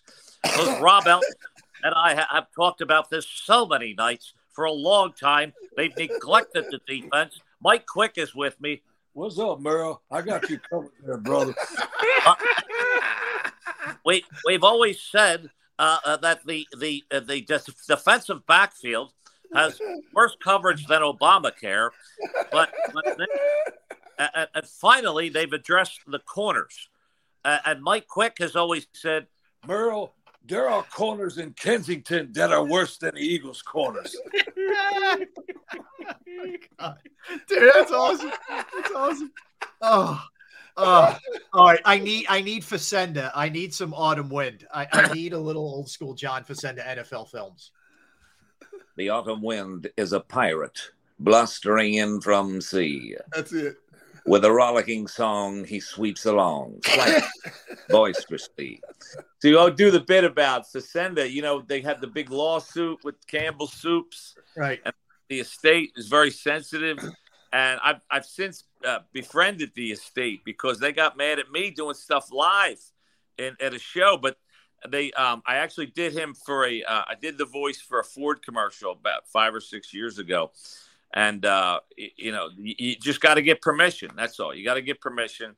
If I had access to, I'd be doing every commercial available. I'd be doing jingles. My baloney has a first name. It's OSCR.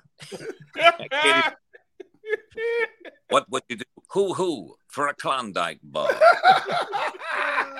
Great. Oh my God, it's so good. It is so good, man. It's so good. You did a great Brett Brown when Brett Brown was here with that thick Boston accent. In honesty, it's their spirit. It's the spirit of Brown. And there's probably people that do Brett Brown. All I keep hearing is the Jerky Boys, Sal Rosenberg. Yeah. And, the big fella, Joel Embiid, he's got the orbital fracture. But so I said him bring his glasses and his shoes. So he has them. Oh my God. Bostonian, huh? This one's a little bit offbeat, but your Larry Anderson is phenomenal. Just the whole pitch to it, the tone of it is just the monotone is perfect. Oh my goodness. It kind of starts with an attitude of disgust and anger at a very low decibel. And it takes a while for Larry to get excited. But, once he goes, talk about this defense out there. The Phillies have a worse defense than a court-appointed lawyer at this point. And they got Dubell in center field. They had a better defense when Billy Joel was playing in center field last time. LA is so great because he's, he doesn't kowtow and become an idiot. He somebody else, right?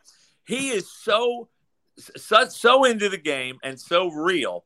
Do you remember a couple years ago when he yelled for an appeal at third base? The Fransky's doing the play-by-play, and the guy he thought the guy left early, right? So It's a tag play. All you hear, he's not even in the game. All you hear is he's just yelling. He puts his head out the window. Appeal it! Appeal it! He's left his job. He's yelling down on the field. And, of course, the attendance is getting bad now, too. They might not even have a quorum. Joe, you're right. The best thing about LA is he sort of got one foot out the door, so he really doesn't care at this point. Like, he's going to say whatever he wants. He never has. He never has. Now, I think some of that is I don't know what's going on. Is he got one game a month now? He's kind of he does like 30 games a year of the 162. Yeah. It's crazy. Yeah, just weekends or something. I think I don't know. He started to tell me, but he tried. He wanted to cut back, and then they got on him, and then they. I think they took more games away from him or something like that. I don't even know who's doing the color half the time. I know, like who was last weekend? It was Eric Kratz, the former catcher. Yeah, on the radio we're talking about. They're all pretty good, to be honest with you. They're all pretty good, but I have no idea, and they don't tell you. They don't say Fransky never. They make it some sort of a mystery guessing game. They never say Scott Fransky along with Kratz or whomever. Right, Joe. The other day I thought it was, I couldn't figure out who the color analyst was. I'm like, who is this? Is it Jimmy Rollins? It can't be Jimmy Rollins. Who is this guy? I couldn't figure it out for nothing. Yeah.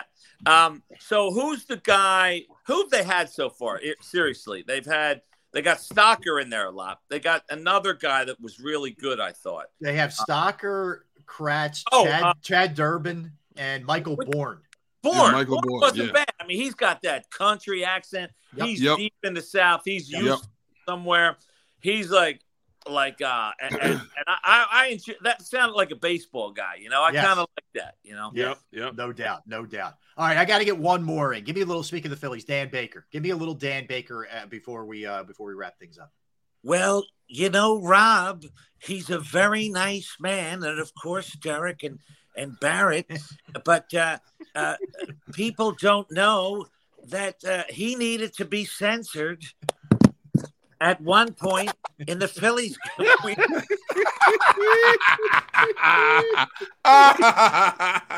We used to that took it over the top. Yeah, we used to do this bit. Vulgar Dan Baker, right? Now batting for the Phillies, cocksucker Jimmy Rollins.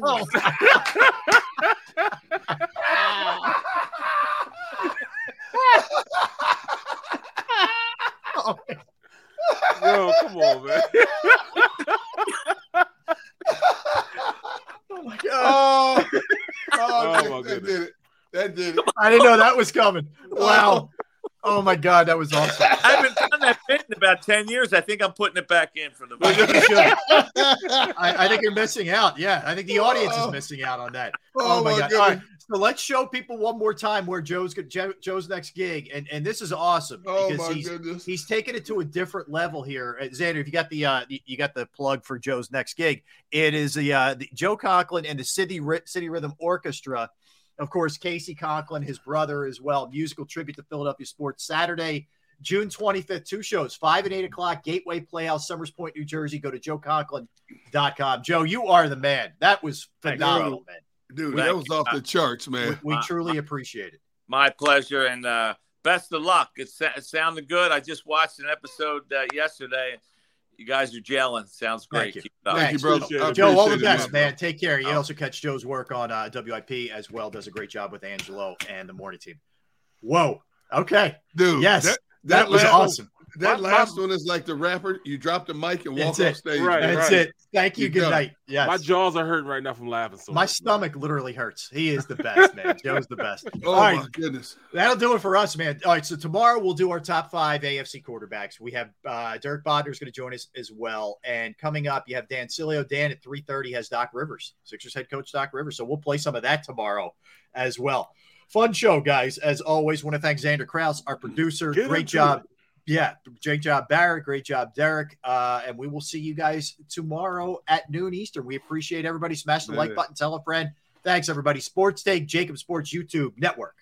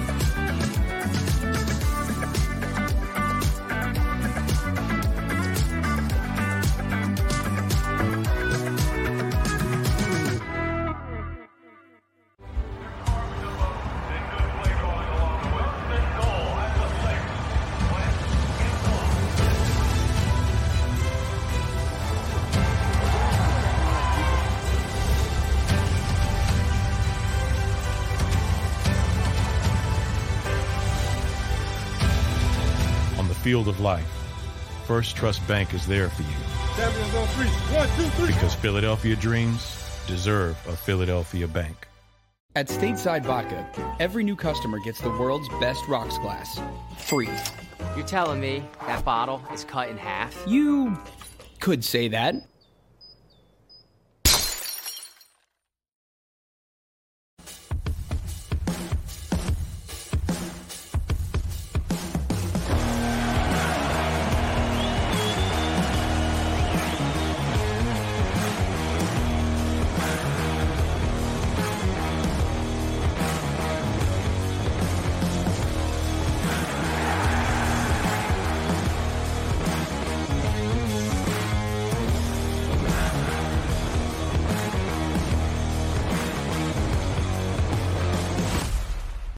At Action News, we cherish every moment, and it's our profound responsibility to bring you closer to your world.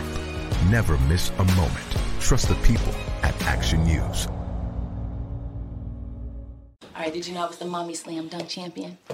Really? Yes, really don't sound so surprised. Let's see it. Oh, you're ready. All right, here we go. Let's hear the crowd. So go to right, I go to left, fake a mom. Mama go up, She did it. Again? You can't avoid gravity, but United Healthcare can help you avoid financial surprises by helping you compare costs and doctor quality ratings. At Parker, our purpose is simple. We want to make the world a better place by working more efficiently, by using more sustainable practices, by developing better technologies. We keep moving forward. With each new idea, innovation, and partnership, we're one step closer to fulfilling our purpose every single day. To find out more, visit parker.com/purpose. Parker, engineering your success. Everybody in your crew identifies as either Big Mac Burger, McNuggets, or McCrispy Sandwich. But you're the Filet-O-Fish Sandwich all day. That crispy fish, that savory tartar sauce, that melty cheese, that pillowy bun. Yeah, you get it. Every time. And if you love the Filet-O-Fish, right now you can catch two of the classics you love for just $6. Limited time only. Price and participation may vary. Cannot be combined with any other offer. Single item at regular price. Ba-da-ba-ba-ba.